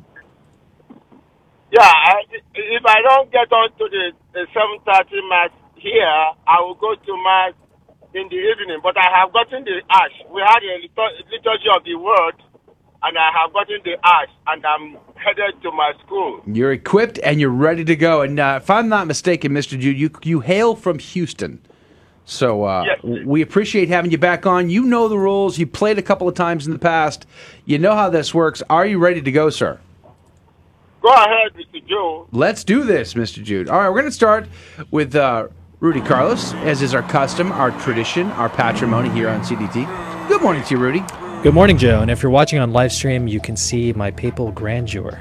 Your papal grandeur. Just pretend I'm on the Logia, okay? Okay. Or is it Logia? Odd and strange. Is that because you're wearing a green tie? That's true. Okay. It is ordinary time. Oh, are you ready to play the game? I'm ready. Are you sure? Oh, yeah. Are you sure? Mm-hmm. Okay. This is a trick question. Is it? Super tricky question. Out of all the questions, this is probably the trickiest. It is pretty tricky. Rudy, can you tell me, where is the North American College located? Now, if you can survive the city, you can make it to the college. Can you? Because it's in Detroit, Michigan. Yikes. Good luck. Are you being serious or are you joking? I guess we'll find out. Detroit's your answer, though. Yeah, Detroit, Michigan. Okay. Hey, Adrian. Hey, Joe. Can you tell me? Yeah? Were you good at geography in school? No, I was terrible at geography in school. This is not good. We're in trouble now. Hey, can you tell me, where is the North American College located? The North American College, otherwise known as the NAC. The NAC? Yes, the NAC. Like the Ukraine? No, not like the Ukraine. It's very different from the Ukraine, actually. The Ukraine. But it's where they send a lot of seminarians who end up becoming bishops go to the NAC. Really? But that would be located, the North American College, in Rome, Italy. Rome. So we have a North American college in Rome, you're saying? Correct. Not Rome, Georgia. Not Rome, Georgia. Well, not Rome, Texas. Well, Mr. Jude, it is a tricky question, but here is the deal. Adrian seems to think the NAC, or the North American College, is in Rome, whereas Rudy says it's in Detroit. 15 seconds on the clock. Who is right? Who is wrong? Mr. Jude, what say you? Rudy. I think Rudy. Detroit. Go with Rome. Oh, no. It's a tricky question, but the actual answer is Rome. Rome has a bunch of different schools for seminarians from all over the world. And we have one there, too. It's called the NAC, North American College. But you learned something, Mr. Jude. You learned something new today. Praise be to God. All right, let's see if we can't get you in the cup. I want to say this one should be pretty straightforward, this next one. We'll see how it goes. We're going to go to Adrian. We're going to go to Adrian. That would be me. Well, I am not Rudy. Wait. Adrian. Well, I can't wait to get past the coffee withdrawal. Hey, Adrian, can Hey, you tell Joe. me, what is the first stage of the spiritual life of perfection? Oh, wow. Why are you looking at me like that? Certainly not for the reasons you're thinking. The first stage of the spiritual life of perfection. Yes. Is upstage. Upstage. Huh. That's why they call it, you have to upstage people. And when you upstage people, On the you're way to perfection. all you the way say. to perfection. Okay. Hey, Rudy, can you tell me? What are you laughing at? I don't know. The disrespect. Is that related to Updog? Yeah. No. What's up, dog? I have no idea. Not much. Hey, Rudy, what is the first stage of the spiritual life of perfection, sir? It is what you are doing today, Joe. Yes. You amen. are participating in the purgative way. The purgative way. Sounds made up. Wait, it feels like it We're anyway. moving all the distractions. Purgative way. The purgative way, you say. All right, Mr. Jude. Rudy says the first stage of spiritual perfection is the purgative way, whereas Adrian says it's the upstage. 15 seconds on the clock. Who is right? Who is wrong? Mr. Jude, what say you? The purgative way. The purgative Let's way. go. Survey says yes. Yeah, praise be. That was easy, Mr. Jude. You knew that one, right? Okay. Well, Mr. Jude, I got good news for you. This next one's super easy. Hardest question I've ever had. Easiest question we've ever had. Easily the hardest question we've ever had. Hardly the hardest question. Hardly the easiest question we've ever had. Easily the easiest question? Definitely not. It surely is. Here we go. Don't call me Shirley. It's getting giddy. We haven't even finished the hour yet. I mean, like, we have a long way to go here. We got to get it together. Hey, Rudy, can you tell me what are you laughing at? Who is the sister of Lazarus and Mary? She was very diligent. Uh-huh. She was busy getting everything together, even though Jesus was literally in the room with her. Yeah. She's known as the diligent Chava. Wow. The what? Diligent Chava. Spelled Chava. Chava. Chava. She was Jewish after all. Like it's got like a hard Chava. Chava. That's correct. Wow. The diligent Chava, you Chava. say. Yeah. I don't even know I can make that noise. So diligent, Oy she vey. didn't I don't know. sit next to Jesus. All right, Insane. Adrian, maybe Yes. you could help us here. Maybe. It's possible. Be the voice of reason, please. Yikes. Who was the sister of Lazarus and Mary? The sister of Lazarus and Mary. Yes, please. Okay, yeah. So when our Lord shows up and he's about to raise Lazarus from the dead, Yeah? he looks to his left. What? And who does he see? He don't sees know. Mary. He looks to his right. Yeah? And who does he see? Who? Martha. Oh. So it's Martha, Mary, and Lazarus. There you go. Martha. So the answer is Ah. Martha. You're sure it's not the Chava? I mean, it's Chava? possible. Okay. Mr. Jude, the sister of Lazarus and Mary. Adrian says it's Martha, whereas Rudy says it's the diligent Chava. What say you, Mr. Jude? 15 seconds. Martha. Let's go. Super. So wise. Did I call it? I said super What? easy. I'm pretty sure I mean, said it was the that easiest. that of sounded all. pretty hard to me. Jude, Mr. Jude, what do you say? Easy or hard? Martha. Martha. Martha's the correct answer. You're in. You're in for 2, Mr. Jude. Congratulations. All right. Praise be to God. Praise be to God. I thank that. I thank.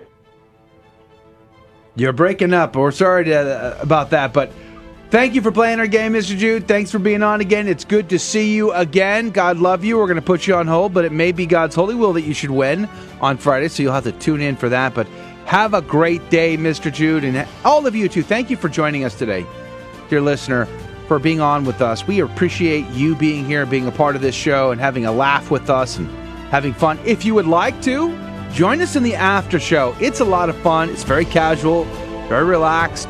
You drive that conversation. You choose what we discuss. You comment, and we discuss it.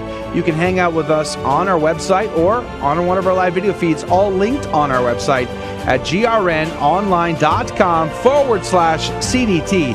And once again, thank you all for filling the calendar and making our Lenten campaign amazing. God love you. God bless you. Have a great Ash Wednesday.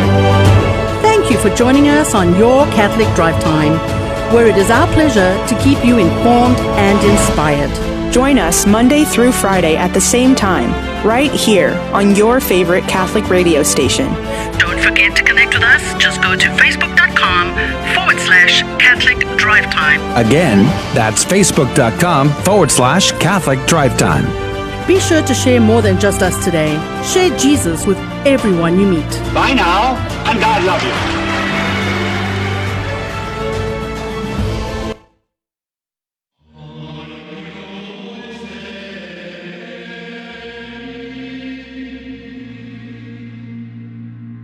The Guadalupe Radio Network now brings you the Holy Sacrifice of the Mass from the chapel at Our Lady of Corpus Christi in Corpus Christi, Texas.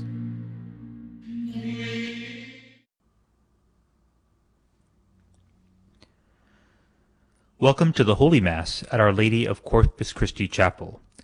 Today is Ash Wednesday, in the beginning of the holy season of Lent. The intention for today's Mass is for all of our online viewers and for those joining us through Guadalupe Radio. You are merciful to all, O Lord, and despise nothing that you have made. You overlook people's sins to bring them to repentance, and you spare them, for you are the Lord our God. In the name of the Father, and the Son, and the Holy Spirit. Amen. The grace of our Lord Jesus Christ, the love of God, and the communion of the Holy Spirit be with you all. And with your spirit. Let us acknowledge our sins, and so prepare ourselves to celebrate the sacred mysteries.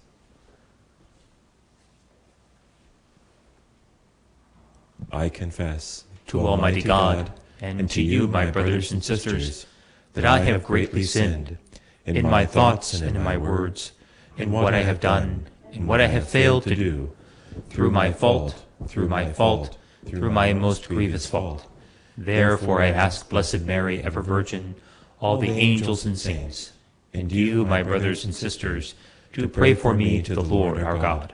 May Almighty God have mercy on us, forgive us our sins, and bring us to everlasting life. Amen. Kyrie eleison. Kyrie eleison. Christe eleison. Christe eleison. Kyrie eleison. Kyrie eleison. Let us pray. Grant, O Lord, that we may begin with holy fasting this campaign of Christian service, so that as we take up battle against spiritual evils, we may be armed with weapons of self-restraint. Through our Lord Jesus Christ, your Son, who lives and reigns with you in the unity of the Holy Spirit, God forever and ever. Amen.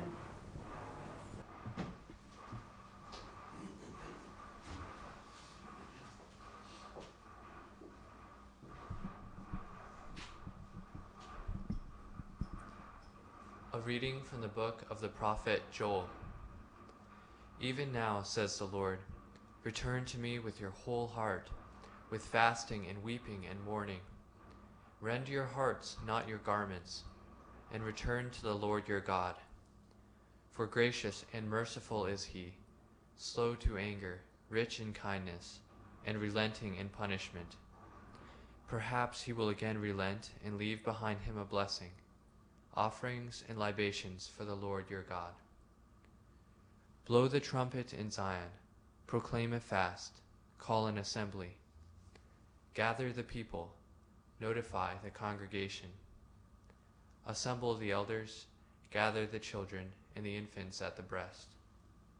Let the bridegroom quit his room and the bride her chamber. Between the porch and the altar, let the priests, the ministers of the Lord, weep and say, spare, O Lord, your people, and make not your heritage a reproach with the nations ruling over them. Why should they say among the peoples, where is their God?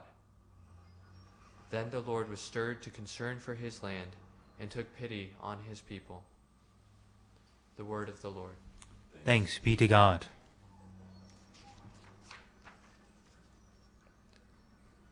Be merciful, O Lord, for we have sinned. Be merciful, O Lord, for we have sinned. Have mercy on me, God, in your goodness. In the greatness of your compassion, wipe out my offense. Thoroughly wash me from my guilt, and of my sin cleanse me. Be merciful, O Lord, for we have sinned. For I acknowledge my offense, and my sin is before me always. Against you only have I sinned, and done what is evil in your sight.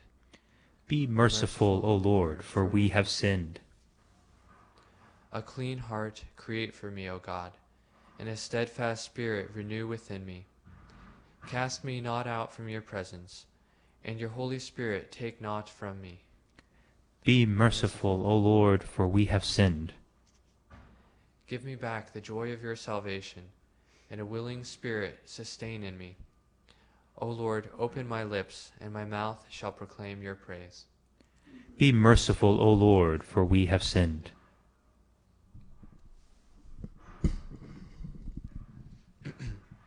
A reading from the second letter of St. Paul to the Corinthians. Brothers and sisters, we are ambassadors for Christ, as if God were appealing through us. We implore you, on behalf of Christ, be reconciled to God. For our sake he made him to be sin who did not know sin, so that we might become the righteousness of God in him. Working together, then, we appeal to you not to receive the grace of God in vain. For he says, "In an acceptable time I heard you, and on the day of salvation I helped you." Behold, now is a very acceptable time. Behold, now is the day of salvation. The word of the Lord. Thanks be to God. Praise to you, Lord Jesus Christ, King of endless glory. Praise to you, Lord Jesus Christ, King of endless glory. If today you hear his voice, harden not your hearts. Praise to you, Lord Jesus Christ, King of endless glory. The Lord be with you. And with your spirit. A reading from the Holy Gospel according to Matthew. Glory to you, O Lord. Jesus said to his disciples, "Take care not to perform righteous deeds in order that other people may see them. Otherwise you will have no recompense from your heavenly Father. When you give alms, do not blow a trumpet before you, as the hypocrites do in the synagogues and in the streets to win the praise of others. Amen, I say to you, they have received their reward. But when you give alms, do not let your left hand know what your right hand is doing, so that your almsgiving may be secret. And your Father who sees you in secret will repay you. When you pray, do not be like the hypocrites, who love to stand and pray in the synagogues and on street corners, so that others may see them. Amen, I say to you, they have received their reward. But when you pray, go to your inner room, close the door, and pray to your Father in secret. And your Father who sees you in secret will repay you. When you fast, do not look gloomy like the hypocrites.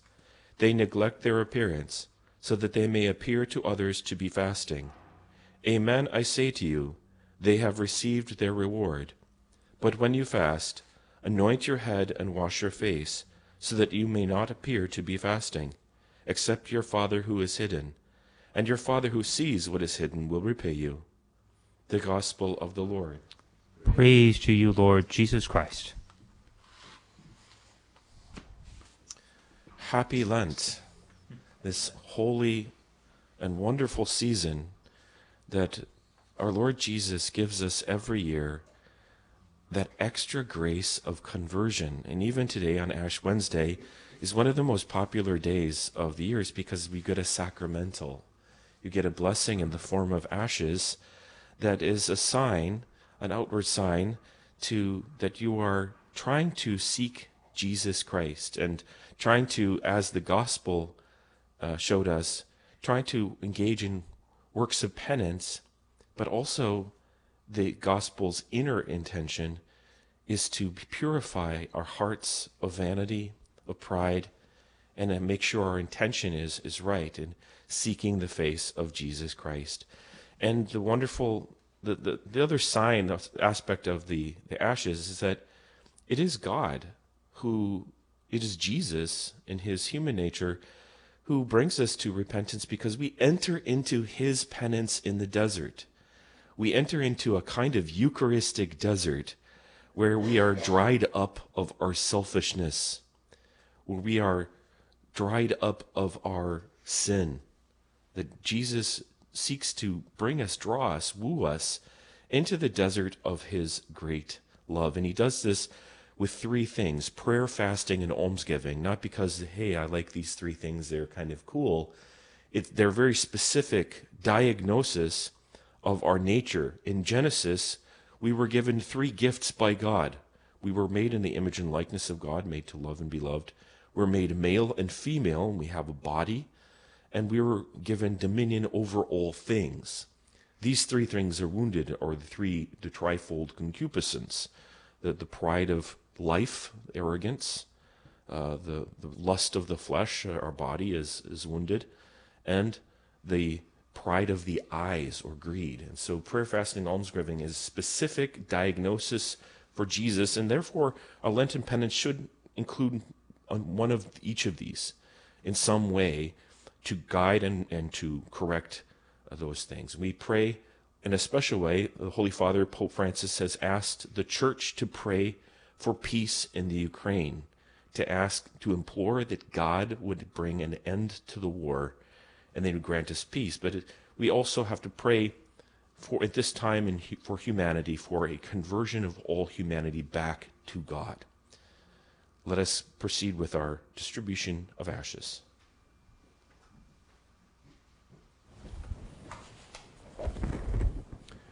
O God, who desires not the death of sinners, but their conversion, mercifully hear our prayers, and in your kindness be pleased to bless these ashes, which we intend to receive upon our heads, that we who acknowledge we are but ashes, and shall return to dust, may through a steadfast observance of Lent gain pardon for sins, newness of life, after the likeness of your risen Son, who lives and reigns for ever and ever. Amen.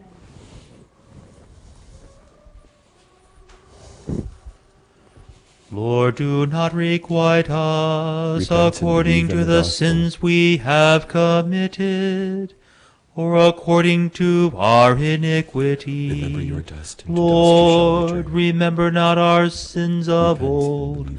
Let your compassion come speedily to meet us, for we are brought very low. Help us, O God, our Savior, and for the glory of your name deliver us, O Lord, and forgive us our sins for your name's sake.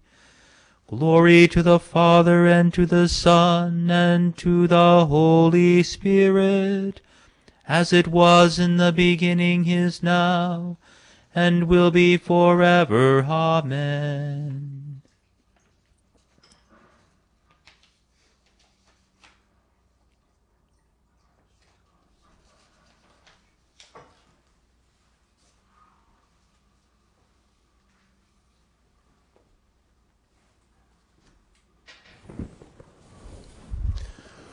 Let us bring our petitions to the Lord. We pray for the whole Church, that in the holy season of Lent may reflect the holiness of the penance of Jesus in the desert. For this we pray to the Lord. Lord, hear our prayer. We pray for our Holy Father, all bishops and priests, that they may lead the Church through this sacred season of penance. We pray to the Lord. Lord, hear our prayer. We pray for our government leaders. We pray for peace in the world and peace in the Ukraine. We pray to the Lord. Lord, hear our prayer. We pray for all the poor, all the sick, all the suffering, that through the alms of our time, talent, and treasure, we may respond to Jesus in his disguise of human suffering. For this we pray to the Lord. Lord, hear our prayer. We pray for all of our beloved dead, that they may enter the Father's eternal glory. We pray to the Lord. Lord, hear our prayer. Eternal and blessed Father, we ask you to hear us, for we make these and all our holy petitions In the name of Jesus Christ, your Son, and through the powerful intercession of our Mother Mary, as we pray together. Hail Mary, full of grace, the Lord is with thee. Blessed art thou among women, and blessed is the fruit of thy womb, Jesus. Holy Mary, Mother of God, pray for us sinners, now and at the hour of our death. Amen.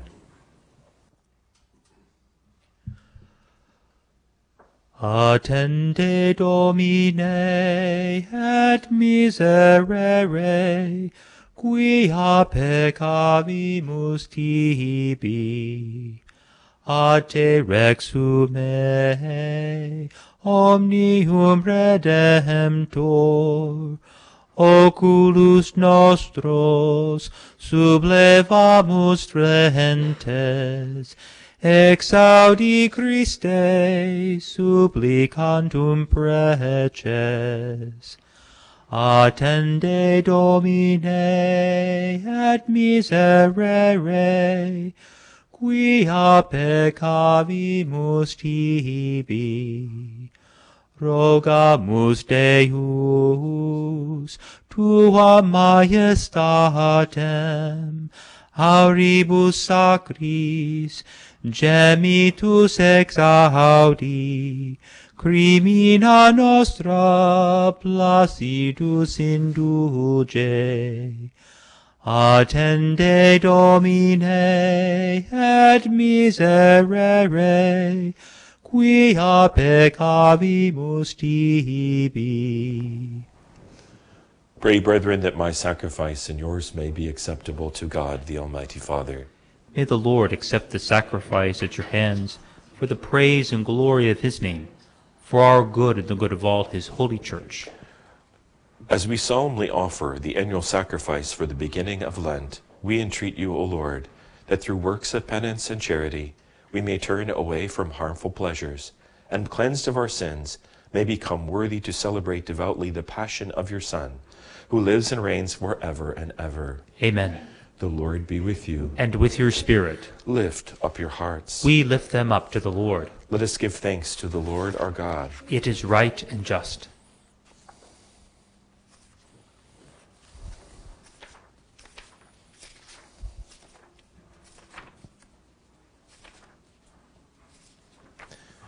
It is truly right and just, our duty and our salvation always and everywhere to give you thanks, Lord, Holy Father, Almighty and Eternal God, through Christ our Lord.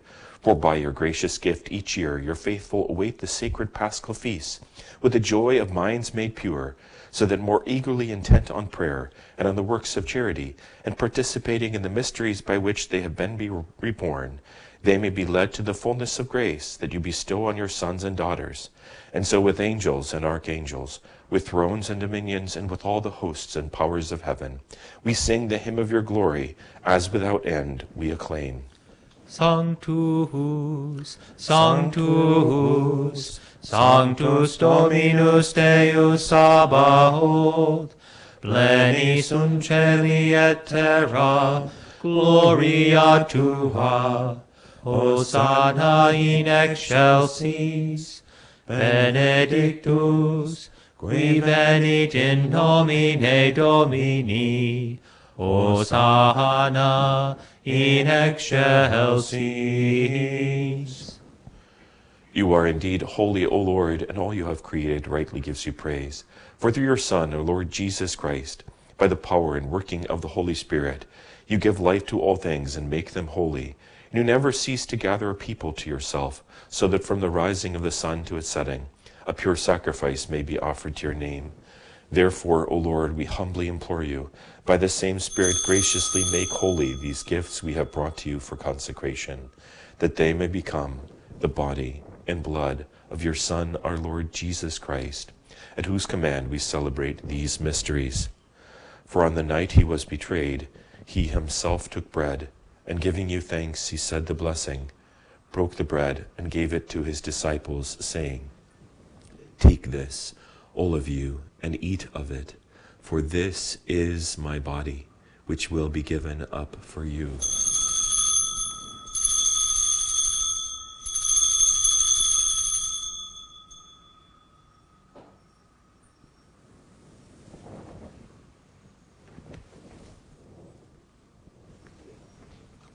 In a similar way, when supper was ended, he took the chalice, and giving you thanks, he said the blessing, and gave the chalice to his disciples, saying, "Take this, all of you, and drink from it, for this is the chalice of my blood, the blood of the new and eternal covenant, which will be poured out for you and for many, for the forgiveness of sins. Do this in memory of me."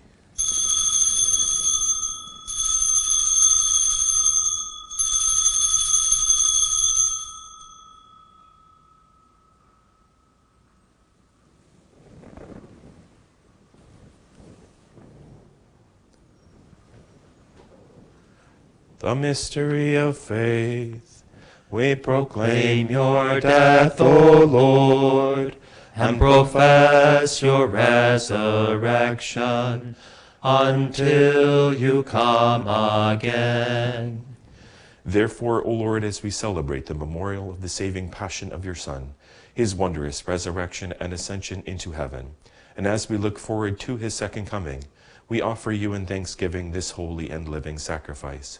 Look, we pray, upon the oblation of your church, and recognizing a sacrificial victim, by whose death you will to reconcile us to yourself, grant that we who are nourished by the body and blood of your Son, and filled with his Holy Spirit, may become one body, one spirit in Christ. May he make of us an eternal offering to you, so that we may obtain an inheritance with your elect, especially with the most blessed Virgin Mary, Mother of God, blessed Joseph, her spouse, with your blessed apostles and glorious martyrs, and with all the saints on whose constant intercession in your presence we rely for unfailing help. May this sacrifice of our reconciliation, we pray, O Lord, advance the peace and salvation of all the world. Be pleased to confirm in faith and charity your pilgrim church on earth, with your servant Francis our Pope, Michael our Bishop, the order of bishops, all the clergy, and the entire people you have gained for your own. Listen graciously to the prayers of this family, whom you summon before you in your compassion, O merciful Father. Gather to yourself all your children scattered throughout the world. Remember your servants whom you have called from this world to yourself. Grant that they who are united with your Son in a death like his may also be one with him in his resurrection, when from the earth you will raise up in the flesh those who have died, and transform our lowly body after the pattern of his own glorious body. To our departed brothers and sisters too, and to all who are pleasing to you at their passing from this life, give kind admittance to your kingdom. There we hope to enjoy forever the fullness of your glory, when you will wipe away every tear from our eyes. For seeing you, our God as you are, we shall be like you for all the ages, and praise you without end, through Christ our Lord, through whom you bestow on the world all that is good. Through him and with him and in him, O God, Almighty Father, in the unity of the Holy Spirit, all glory and honor is yours forever and ever. Amen.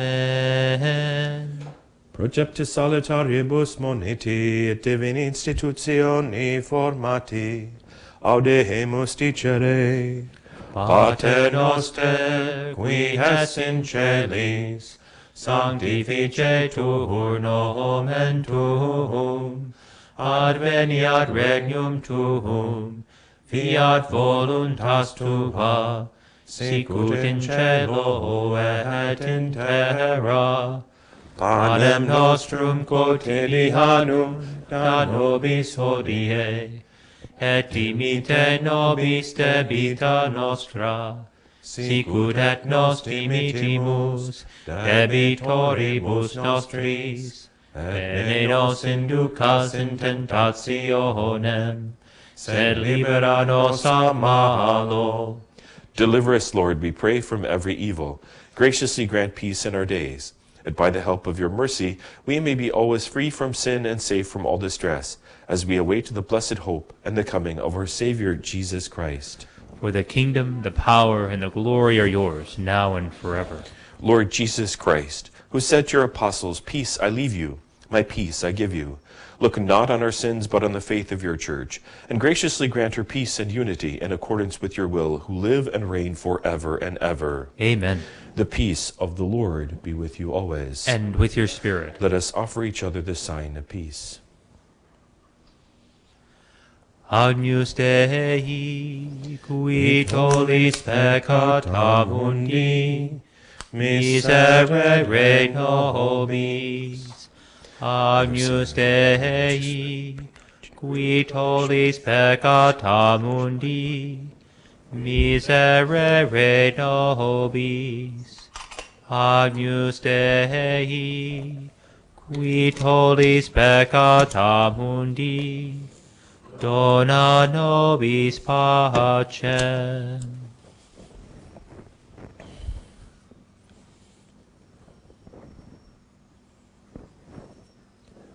Behold, the Lamb of God. Behold him who takes away the sins of the world. Blessed are those who are called to the supper of the Lamb. Lord, I am not worthy that you should enter under my roof, but only say the word, and my soul shall be healed.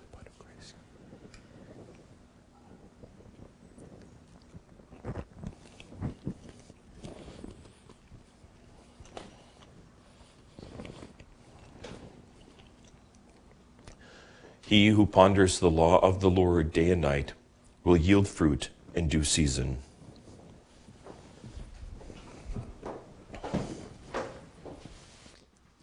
An act of spiritual communion. My Jesus, I believe that you are present in the most holy sacrament. I love you above all things, and I desire to receive you into my soul. Since I cannot at this moment receive you sacramentally, come at least spiritually into my heart. I embrace you as if you were already there, and unite myself wholly to you. Never permit me to be separated from you. Amen.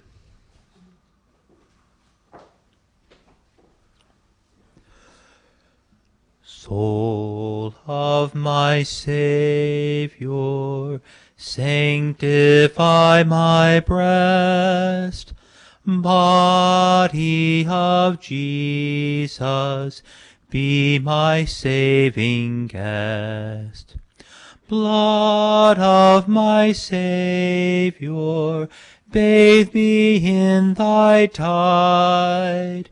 Wash me, ye waters, gushing from his side.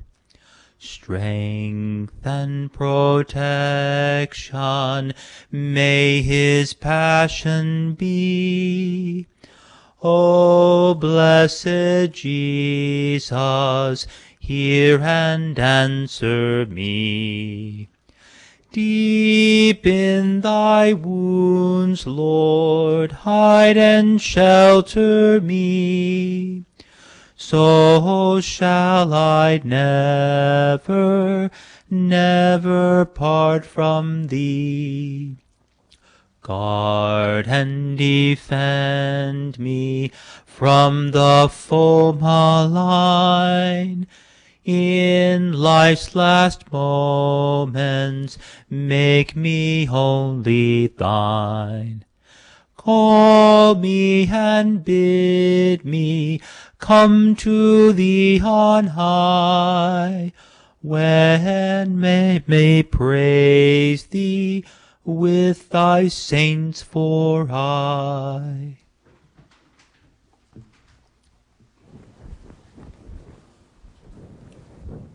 Let us pray. Pour out a spirit of compunction, O God, on those who bow before your majesty, and by your mercy may they merit the rewards you promise to those who do penance through Christ our Lord. Amen. After in Lent there's prayers after the people. The Lord be with you. And with your spirit. May the sacrament we have received sustain us, O Lord, that our Lenten fast may be pleasing to you and be for us a healing remedy through Christ our Lord. Amen. And may Almighty God bless you, the Father, the Son, and the Holy Spirit. Amen. Go in peace. Thanks be to God. The glory of these 40 days we celebrate with song.